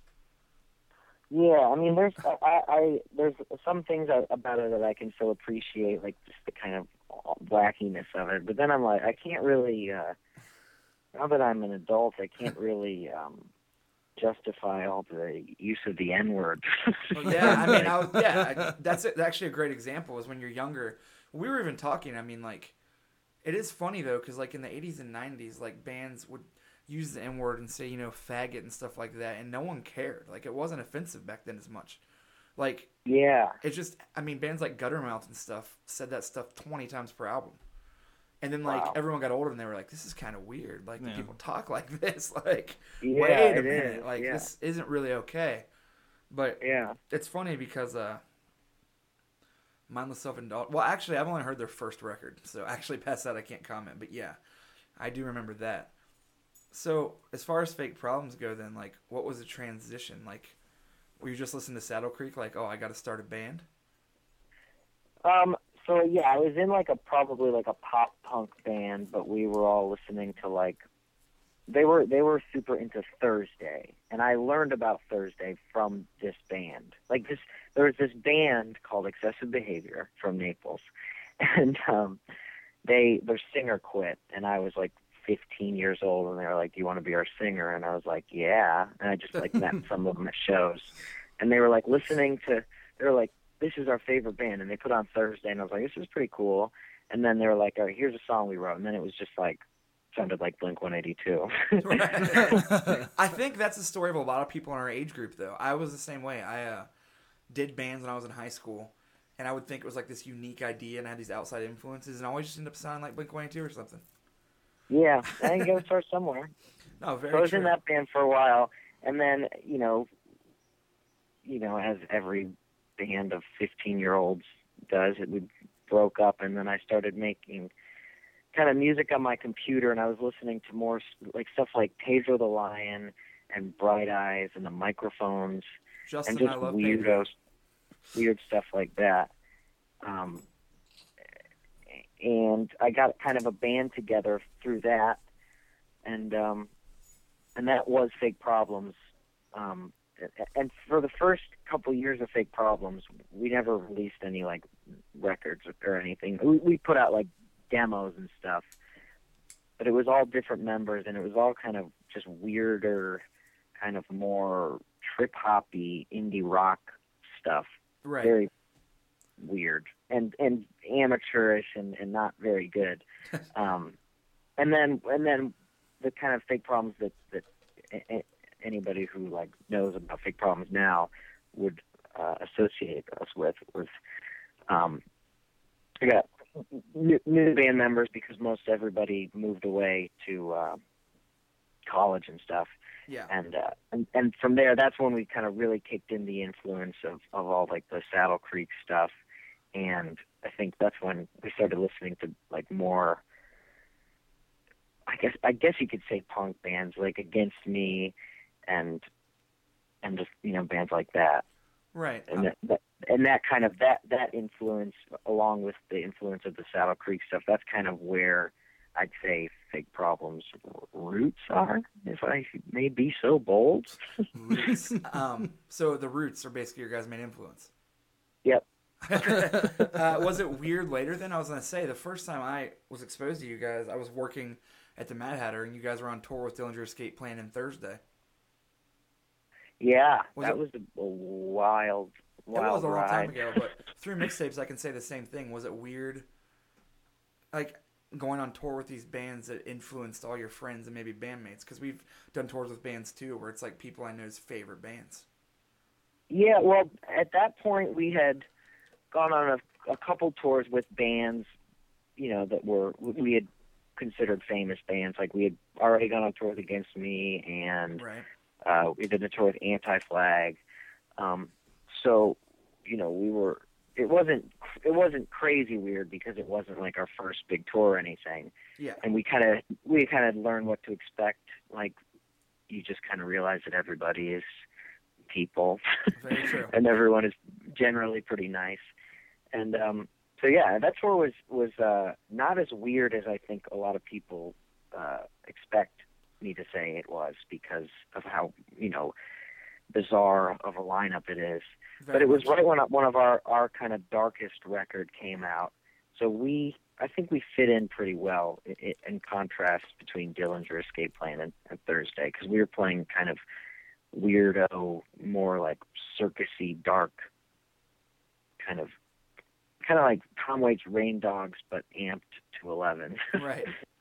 Okay, that's interesting. I think what you said there is important too. Is it's not as weird as you think touring with these bands that might be bigger, because everyone is just people, and most bands are nice people. Some aren't, but yeah, and it's most not. bands And are. I mean, those are big.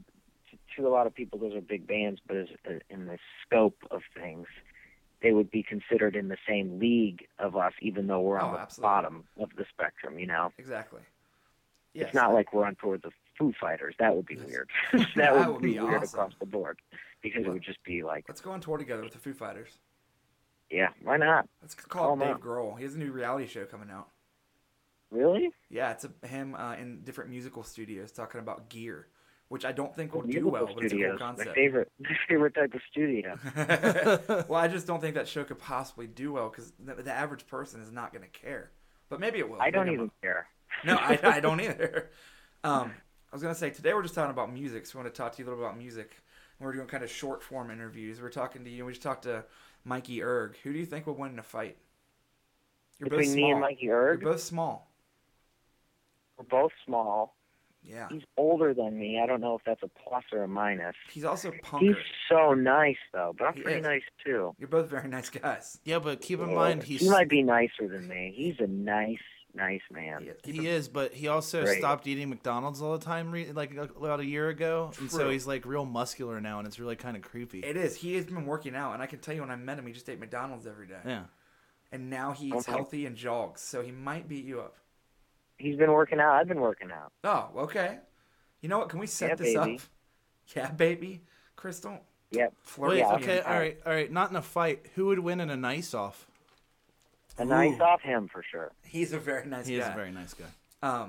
And also, I was Don't going to know. say, we just want to talk mainly about music, but I want to have you back on again soon, and I want to do a crossover because you do a podcast as well, which is great, and I've been listening to it. Oh, thank you. So tell everybody what it is, because it's a great idea, and I think you, me, and Justin would have a great crossover episode talking about this stuff. Well, it's not so much as it's a great idea as it's a terrible idea. No, right, but it's awesome. It's me and my friend Jeff Rosenstock, who was in Bomb the Music Industry, and he does solo stuff, and he's in a band called Antarctigo Vespucci with me. Which is a great record. I'm not just being nice. I don't like you that much, but it's a good record. Thank you.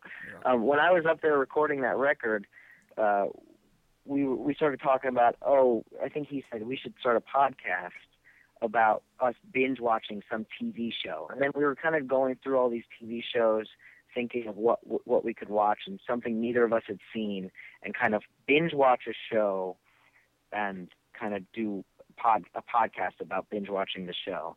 And then that kind of, we couldn't find anything that one of us had seen, or one of us hadn't seen, one of us had seen, kind of thing like that. We couldn't find something neither of us had seen. So we were like, what about Lost? And because we both were obsessed with Lost when it was on, and we were both disappointed by the finale. Yep. And so we were like, let's just go through Lost, and then to make it an even worse idea, we said, let's not watch them in order. Let's watch them all out of order. I love the idea. I think it's great. Oh, thank you very much. Yeah, it's been a lot of fun. We had our first live episode a couple weeks ago in New York, and a lot of people came out, and it was so much fun. What's the name of the podcast? It's called Back to the Island. Yes, and I think the four of us should chat sometime. Oh, yeah, that would be great. And do it because I think it would be awesome. Because, so that makes me happy. Yeah. I like the idea of doing Lost out of order. Here's the thing, though. If you did Lost in order, it'd be just as fucking crazy and stupid. Yeah. Yeah, So, and I guess doesn't matter. my thought behind watching it out of order is that we get to see what episodes are actually entertaining on their own merit and which ones are, like, just nonsensical and which ones are, reliant on the story arc and all that kind of crap. You like Lost a lot, which I did, and I liked it, and I know Justin watched it, but if, like, the last season or two, and you were happy with the ending, I don't trust you. Well, you must not trust I me. agree. That I don't Did you like? understand Oh, you did like it, if didn't liked you? it. I was fine with it. I really never understood anybody's problem with it at all. I forgot you did, and I do have Oh a few my. other friends too that didn't mind the ending. I don't know. Well, I have a lot of friends who thought it was a satisfying ending. I don't think it's satisfying, and I don't think it's a good ending. But I think that if, like, in my mind, I'm always like, if somebody created something and this is the way they wanted it to go, then oh well, you can't really fucking change it. Like, there's no Agreed. reason to get upset about it just because you want it. You know what I mean? Like, it's like That's true. So it's like that's how they wanted to go. I mean, it's dumb, whatever, that they were in purgatory towards, like, whatever, like, because they said that wasn't going to be how it was, and then it's Right. like, you kind of wrote yourself into a corner with all the shit you did, so you can't really get out of it without going that route. I will say that For me, it wasn't the fact, I don't want to get too heated about this. it wasn't the fact that it ended and they were all dead or they were in purgatory. It was that the way they got there and all the things that they didn't really clear up. Yeah. It just felt like, to me, it felt like it wasn't what they wanted to do. It was just what they figured was their only option because I think that's they the eternal kind of question. And didn't know what they wanted to do. I wish they would talk about that. They did. There was Is an that- interview with Carlton Cuse last week that came out, and he didn't see talks that. all about it. They said they had fun writing themselves in the corners and painting themselves in the corners, but that was literally how they wanted to end the show. Like, they said that he said that they only had one, like, actually two regrets. One was the stupid Nikki and Paulo storyline that didn't go anywhere, and they ended up being buried alive with the diamonds and whatever. It didn't make any that sense. was- And then they said they wrote... Expose. That they wrote... What? What? The episode's called Expose. Oh, okay. And then the episode where they explained how Jack got his tattoos because they said it was the worst episode they'd ever written of any show. It was a bad episode. Period. That's the live episode we did. If you want to, I think the best place to start with our podcast is probably the live episode we did. It's out now. I liked it. I listened to it. I think everybody in the spirit of your show should just listen to your podcast completely out of order too, so it's even more confusing. Definitely just listen. Yeah. Well, I was gonna say, I put it like this: I still think Lost is one of the best modern day TV shows in existence. I think it was really smart and cool, and I liked it. I didn't like the ending, but I also don't have a better idea because that show was so crazy, and like you said, they did put themselves in so many corners and try to get out of them, that I think it was almost literally impossible to tie up everything. But it's not like the ending ruined the show for me by any means, because I still think it's some of the best TV ever. But I don't have a better idea for the ending. I didn't like it, but there's a lot of shows. I think a TV show that's on for years and years, like, for instance, I loved Prison Break, even a lot of people didn't, but I think the ending to Prison Break was stupid. Yeah. Like, I don't know. Yeah, I mean, it is. It's not that. It's just that when I hear people who get, like, mad, or not even mad, just like, they're like, well, why did it end like that? It's like, who the fuck knows? Because they just wrote it that way. Like, who cares? Like, enjoy the show for what it was, because it was still entertaining. It was like, a great show. Except, I mean, I still disagree with the whole, all of a sudden now they live in 1977, Yeah. and then, like, that thing, but ultimately, like, that's their storytelling choice. It wouldn't be the one I would make, because I would just make the island a spaceship, and then I would have to fight alien ghosts. Yeah. That's the Lost I want to see. Yeah. They need to remake it as a puppet show with aliens Oh, yeah. and ghosts. I would have just made it as, like, Thunderbirds, only it was just those people got lost on an airplane on an island and had to fight alien ghosts. It made no sense. I'm into that. I'm into that idea. Well, all right. Well, do you like Breaking Bad, Chris? I loved it. Good man. There's a I show, loved every moment of it. I loved the ending. There's a show that ended well. I mean, it's smart. They ended it. Granted, Except that you can't compare that to Lost by any means. No, except that there's like, I'm sure you've been online and you saw how many people were like, those bullshit. Those fucking bullshit, and it's a stupid ending. How do you complain blah, about the blah. Breaking Bad ending? I don't Because get it. here's the thing. It doesn't matter what it is. It's the same thing as like when I was online after the How I Met Your Mother series finale, and there were people complaining about that, and I was like, you people were that invested in How I Met Your Mother that you were upset about the ending? But that's what happens. People in fandom, man, they just get fucking obsessed with shit. It's true. Well, because the finale of a show can never match the excitement that you felt for 7 years watching the whole series. You know, it's like builds up and it builds up and it builds up, and then the finale is just one episode. You know, nobody judges any one episode like they judge a finale of a show. No, absolutely not. No. But it is interesting too, as the internet has made people very entitled, because much like movies and music, I'm sure you agree, as a band, it's the same way. Is when your new album comes out, it doesn't matter how good it is. It doesn't matter if it sucks. There will be people that are mad because it's different, and there will be people that say it's the same thing. It's the same with TV shows. Yeah. You can't please everybody. So basically, you can't even think about trying to because it'll kill you. Well, we have to kidnap the creators of Lost and kill them, I think. Yeah, that sounds like the most logical thing. That's like what I always thought was funny about people who still like talk about the Sopranos finale. Because honestly, people are always like, "Oh, it's horrible, it was it's a great stupid." finale. I thought it was a good finale, but I also thought it was really funny because the way if you end a show by cutting to black and not answer any question whatsoever, I'm probably gonna laugh at that more than any other thing in the world because you basically just pissed off every single person. People hated that ending. Yeah, but I thought it was great. I agree. Well, this spiraled out of control, guys. Yeah, a little bit. It spiraled completely out of control. But well, either way, let's set up a time soon and let people know. And let's talk more and talk about TV shows for longer. Oh yeah, absolutely. Because Justin and I are gonna get back into our album countdown in a minute, but I appreciate you calling in very much. Did you want to ask him for a recommendation? Thanks for having me. Oh yeah. Also, give us a recommend. We were talking about people checking out newer bands. Can you recommend to people listening a newer band that's maybe not that well known that you just think is so awesome that you want to talk to people about them? Oh my God, a new band. It's hard, isn't it? There's not much good shit out there. No, there's just too. I think there's too much good shit. That's because you're nicer than me. You're a nice guy. You're in between me and Mikey. Yeah, I like. Let me land on Dikembe. I like them. Okay. How would you describe Dikembe? Tell people the album to check out. People are lazy. You got to keep in mind they want to be able to Spotify it right this second.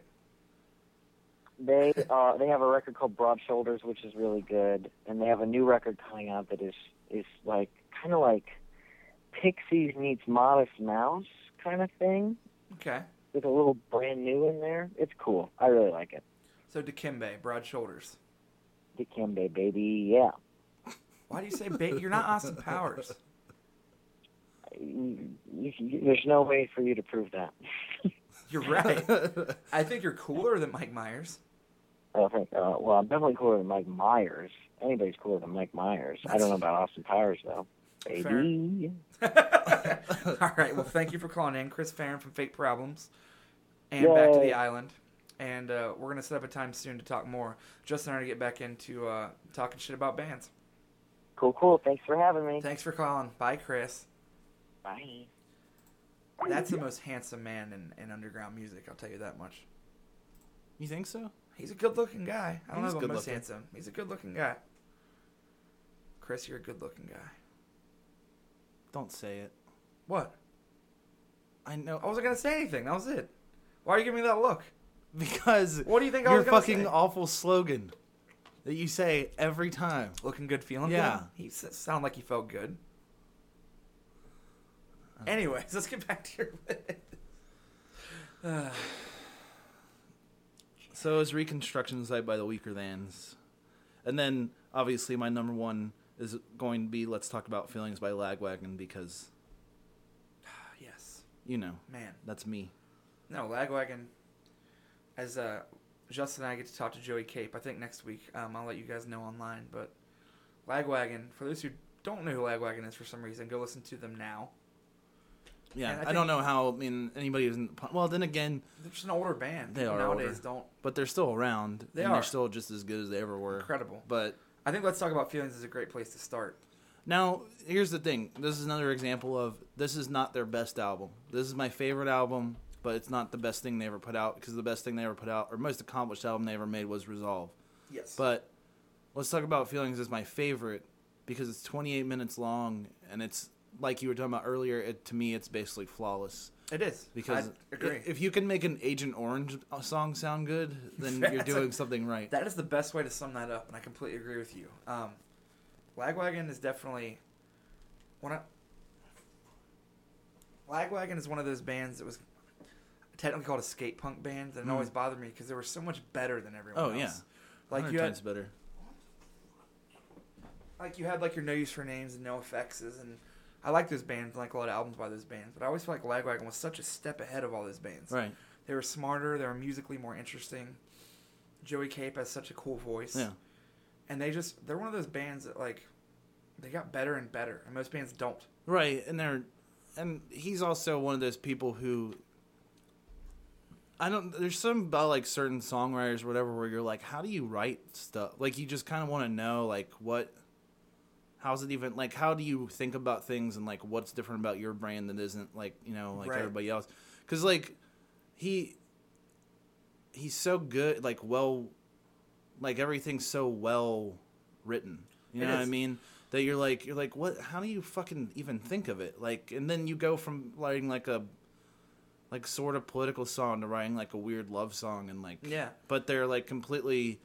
They make sense because like they have a very specific way of being written and very specific way of being sung, and he just conveys lyrics in such a human way. Does that make sense? Yeah, that's exactly what it is. He writes lyrics like you would just write when you hear him. You're like, I know exactly how he feels. Yeah, and it's very, very hard to actually do that. Yeah, a lot of bands try for years to do that. A lot of bigger bands try to do that, and it's just hard to actually relate to people. Yeah, and Lagwagon's one of those bands that his lyrics, like, I get it. Yeah. And we've all felt like if you've ever, I mean, obviously everyone's experienced some sort of loss, but if you haven't, if you have, you should listen to Resolve because it's about the saddest album. Yeah, it's one of the saddest because that it's so piercingly accurate as to how you feel when someone close to you passes away. It is, and especially if they ever had problems or whatever, you know. And it's an album it's a concept album about somebody's life that's struggling with nothing but depression, and also the aftermath of what happens when that depression catches up to him, because it's about Derek Rose, their drummer, that used to be in Lagwagon and then was in Bad Astronaut with him. But it's amazing. It's one of the most amazing albums I've ever heard. It's an incredible album. Yeah. I couldn't listen to that album for a while after my dad passed away. I mean, that's how accurate it is. Ugh, that stuff is just not. Yeah, he writes so good. Joey Cape, you're the man. Yeah, the best. I'm excited to talk to him. Me too. But that was my 5. That is a great top 5. I'm going to make an actual top 5 too, and next week we can continue and talk more about that. Okay. Because I want to talk more about it, but I think, it would take too long for us to do both of ours today. Right. Because we go off track a little bit sometimes. Yeah. Yeah, only every, 3 or 4 seconds. Nah. Who's this? Who's what? That was just me. That was just you? For a second. What? I had a cold for a second. You don't have a cold? Also, why when he was talking... Did you start drawing a weird, misshapen blob dick shooting cum everywhere and, leaning out and looking at me and acting like you were jerking off giant dicks into your face? Okay, first of all, that's a dog. And he's spitting water out of his mouth. What? Don't take a picture and put it on the blog. That's not a fucking dog. No, actually do it. Let's get a vote. That's a fucking dog. Put it on the blog.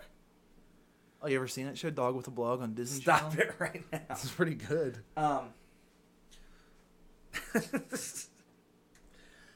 But anyways, moving on from that, I think that was a great top 5. Everyone should check out those albums. Are you going to link them? Yeah. Into the blog? Yeah. The Dog with a Blog. Dogwithablog.com. Chris and Mikey had some good picks. I've never heard either of the bands they named. No, me neither. So I guess I'll have to check them out. We'll talk. No, I'm not really into We'll that. report back to next week and talk about how bad they are. I'm not really into listening to stuff like that. Yeah, I agree with that. I wanted to talk about right now. Yeah? Some video games. I thought you were going to talk about your rap thing. Oh, I did. I actually did want to talk about that. Let's do that. You have to pick one because I don't have time for both of them. Oh, for rap albums? Well, either rap album or game talk. One of the two. Oh, yeah. You want to save the rap for next week because it's longer? Let's save it, yeah, because we can wrap up quickly this week with video game talk. I beat South Park. Did you? Did you like? It's incredible. Yeah. I think it's game of the year still by far so far. It's awesome. And I actually the ending's the most ridiculous fucking thing. Did you? I don't want to give away spoilers. Well, if you mess up at the end, did you do it the first time? I didn't do it right, and it's funny, so you don't get to see the ending, and the credits just roll and the game's over. Oh yeah. It's great. But I don't want to give away anything beyond that for people that haven't played it. But I want to talk about a game that I feel like is underrated, only because compared to this company's other games, is I went back on Steam and actually got it high quality with like the graphics and everything. Got L.A. Noire. Oh man, I fucking hate that. I'm having a blast with it. I'm only like 2 hours into it. I never really played it. Okay. Did you not like the game at all? No. Okay. I liked. I'll give you that. Like the first. I'm about an hour and a half, 2 hours in, and I think it's great so far. No, it's fine up until about the last hour and a half of the game. Really? Does it just drastically change? Yeah.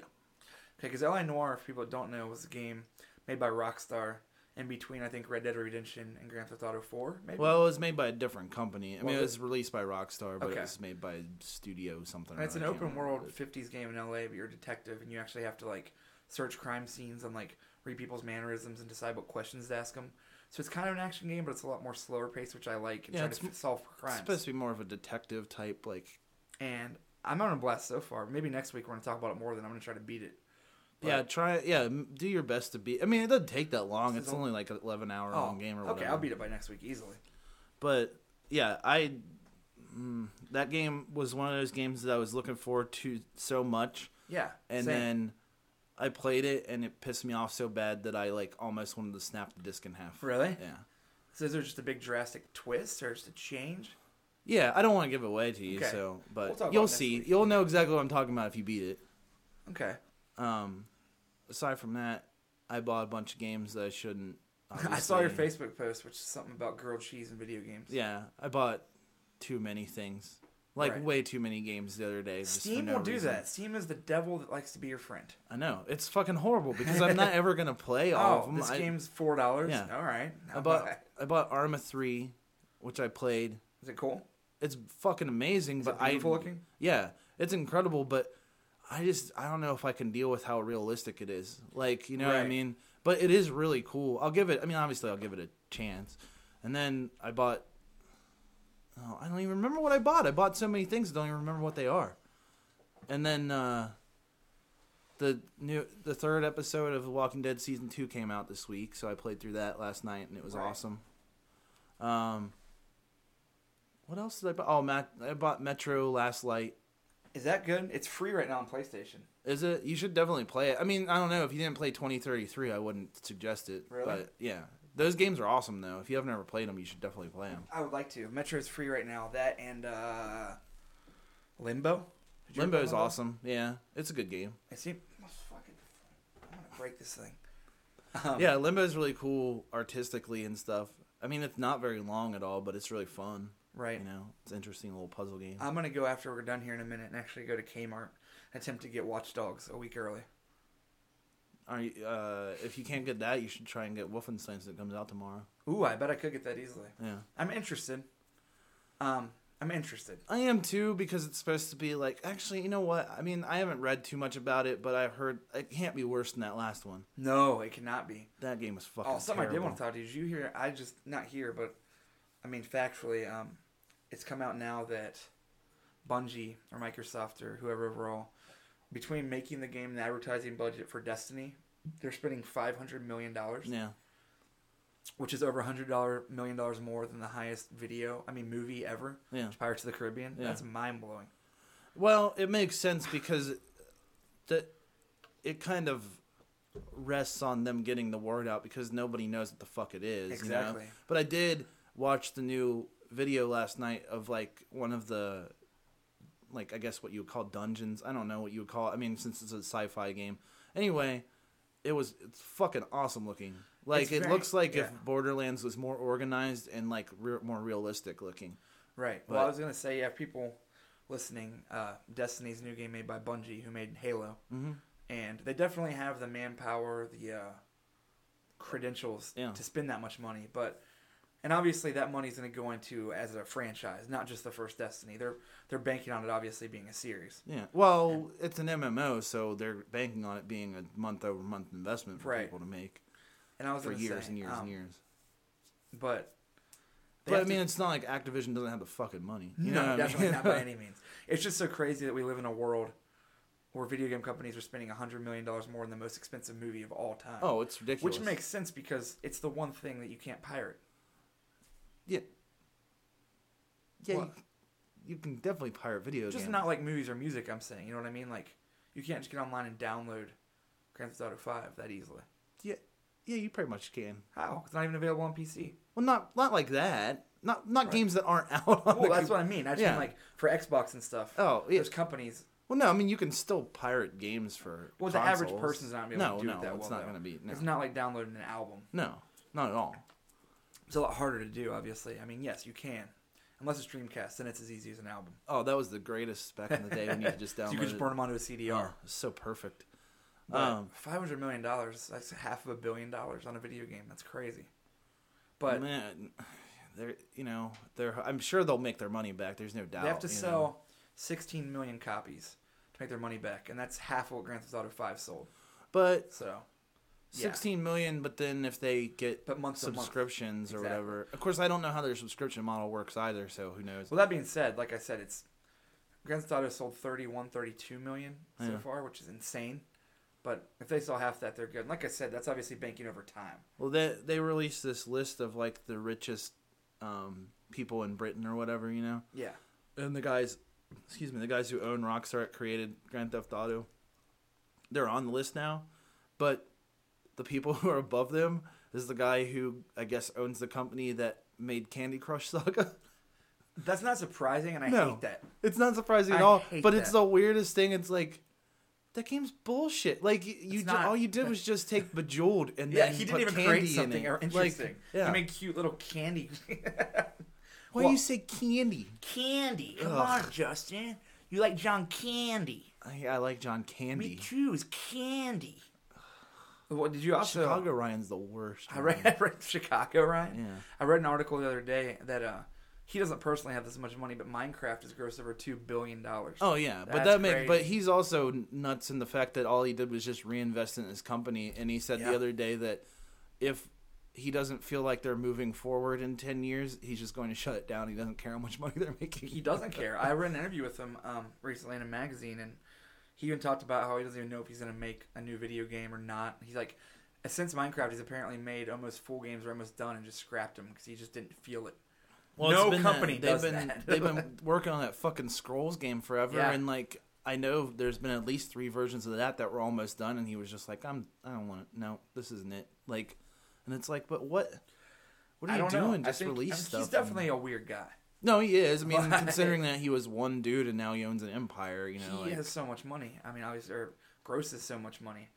Minecraft is just the most unlikely thing, too. He obviously never expected that. I love Minecraft. No, he I never- get why people don't like it. Yeah. But if you would have told me when Minecraft came out, because I remember like reading about Minecraft before it was even out, before you could even get the beta, just being like, this is interesting. If you would have told me that game's going to gross $2 billion. Well, that's the other thing, though, is like he single-handedly like broke open the indie market. Absolutely. Because if you look on Steam, 90% of the games look exactly like Minecraft. They do. And like after that, you had like your Fez and your Braid, and they weren't the same, but I mean, those games, Minecraft paved the way for everything. Yeah. And there are so many Minecraft ripoffs that it's sad. And they don't try to disguise it. It'll No. be like Mine Blocks. Oh, yeah, It's that's my like that. favorite. You're just like, There's only a couple that are worth anything. what's the one that's the most popular for sure? I mean, Risk of Rain is pretty big. Like Starbound definitely took a lot of Minecraft ideas. Yeah, but that was more like Terraria than it was. And Terraria got Terraria was big. just 2D Minecraft. It literally was. I didn't like Terraria, and people loved it. It's fine. I played it for like It's an not hour. And really I was, all that great. No, I was but not into it. There's like Space Engineers is a better game, but that's not really much like Minecraft, but it's really fun. I don't know. There's a couple of them that are but Minecraft's still better than those. You know. Well, for a lot the of most people part. too like credit too many things for being ripoffs, and in my opinion, crafting has just become a thing now that's in video games. It doesn't mean you're ripping off Minecraft. No. It's like just because you have an open world game doesn't mean you're ripping off GTA. Right. GTA just broke open the floodgates of an idea. Now that's what everything But is. sandbox now is just a genre. It Yeah. doesn't mean that it's a GTA. There are games that are GTA ripoffs. Oh, there's tons of them. But just because you're an open world game doesn't mean you're a GTA ripoff. And just because you have a game where you can craft things now doesn't mean it's a Minecraft ripoff. It's just an idea that Minecraft brought to the forefront. Yeah. And it's a great idea. I mean, it's love just like crafting any things. fucking anything else. Anything that becomes popular is always going to be 5 million of them. You know? Exactly. Like, it doesn't matter what you do. GTA had some of the worst clones ever because I played True Crime. Ugh. And that's so funny because, like, the True Crime series was so terrible, and then the one that was supposed to be the next True Crime ended up being Sleeping Dogs, and it was really good. Great game. It But- is a great game. I don't understand how things like that happen. Sleeping Dogs was real fun. But then, like, you know, then for every, like, every True Crime, you have Saints Row, which is arguably amazing. Yeah, I love the Saints Row series. You and I, we know. Yeah, we've But talked about it a million times. But Saints Row 2 and 3 are two of my favorite games ever, and I love 4. I like 3 better as an actual game, but yeah, me too. 4 But was just is very awesome. fun. I mean, 4 was supposed to be an add-on, Yeah, and for being its own game, it was great. yeah. But yeah, I agree with that. One other thing just before we're done that I read today that I was like, there's no fucking way this is true, is I read this thing about Call of Duty Advanced Warfare today that said that it took them they said that the guy who wrote it took him 2 years to write the story. For a Call of Duty game? Here's the thing. What is the no, story? it fucking didn't. In the future, Russia invades us, and then we No, have to go fight them? the story is exactly the same as the other ones, where it's a private military firm has now become so powerful We that have to they take 'em can out? take over the U.S. So That's you every can- Call of Duty since Yeah. Modern Warfare 1. It took them 2 years to come up with the part where they're going to put hover bikes in. Can they stop this bullshit? It's the same as on with the last one. They said we hired a Hollywood script Yeah, writer. and it's First like, of all, well, good- the guy good directed job. Traffic is not a Hollywood script writer. He's not famous. Well, no, the guy who directed Traffic is, because it's Steven Soderbergh. The guy Yeah. who wrote Traffic, who the fuck cares? But man, yeah, Call of Duty needs to stop. Well, I just thought it was funny because it's like 2 years? it took you 2 years to come up with that. Because if the trailer's any indication, like a 15-year-old could have come up with that over a weekend. Can Call of Duty the next one hire you and I to write their script? We'll Yeah, do it. oh god, we'll do it in 2 hours. Ours would be way better. Oh, stop buying Call of Duty, people. I know, seriously. It's like drugs. Just stop. It's so bad. It's just Don't do drugs and don't buy Call of Duty. ever. Make these people stop thinking it's okay to say the things they say and put out the games they put out. That's a good way to wrap up, Yeah. I suppose. Is there anything else? No, I mean, we have a lot more to talk about. We'll just finish next week. Okay. Music, we have a lot more to talk about. I'll have my list ready. We have a segment next week. We're going to do this week. Didn't have time. Called Reasons Why Your Opinions on Hip Hop Are Fundamentally Wrong. And if you're thinking that's a pompous thing for me to say, it is. Yeah. But that's why we have opinions and have a podcast. Yeah. We're going to talk to some more rock stars next week. And we're going to discuss music and a lot more. And also, please send in songs that you like, good songs, music that changed the way you think, stories, because we like that. We like to discuss that stuff. So I have a few, too. We just didn't get to them today, so we'll get to them next week of you that wrote into me. So thank you. And thank you for making Big Snackers as popular as it is. Yeah, so... Because we don't deserve it. No, Thank you. not at But all. please keep on spreading the word and get us up and higher on those charts so we can start like getting celebrities. Right. Oh, yeah, and we're on Stitcher now, so... We are on Stitcher. I keep say that. I did... I'm going to put the link up this time. Tweet and Facebook that. But a lot of people were wondering why, and now we're on there. So you can listen to us however you want. iCatcher, Stitcher, iTunes, whatever you want. Yeah. So thank you, and we'll be back next Monday with more music talk. So send us your stories and tell us why we're wrong. About... Just whatever. No, okay. See, people definitely probably think we're wrong about everything. Oh, no, I'm sure people are going to be like, oh, Lost was horrible and you're a fucking idiot. Yeah, talk to us about Lost. Right in. Yeah, And, please do. So what we'll do is we'll talk to you next week. Hey, Jocelyn. Yeah. Have a good night, buddy. Yeah, you too. What am I going to go do? I don't fucking care. Pound and pound. All right. Oh, you're going to pound? No, I'm going to go to Kmart. Yeah. All right. All right. Bye. Well, see you.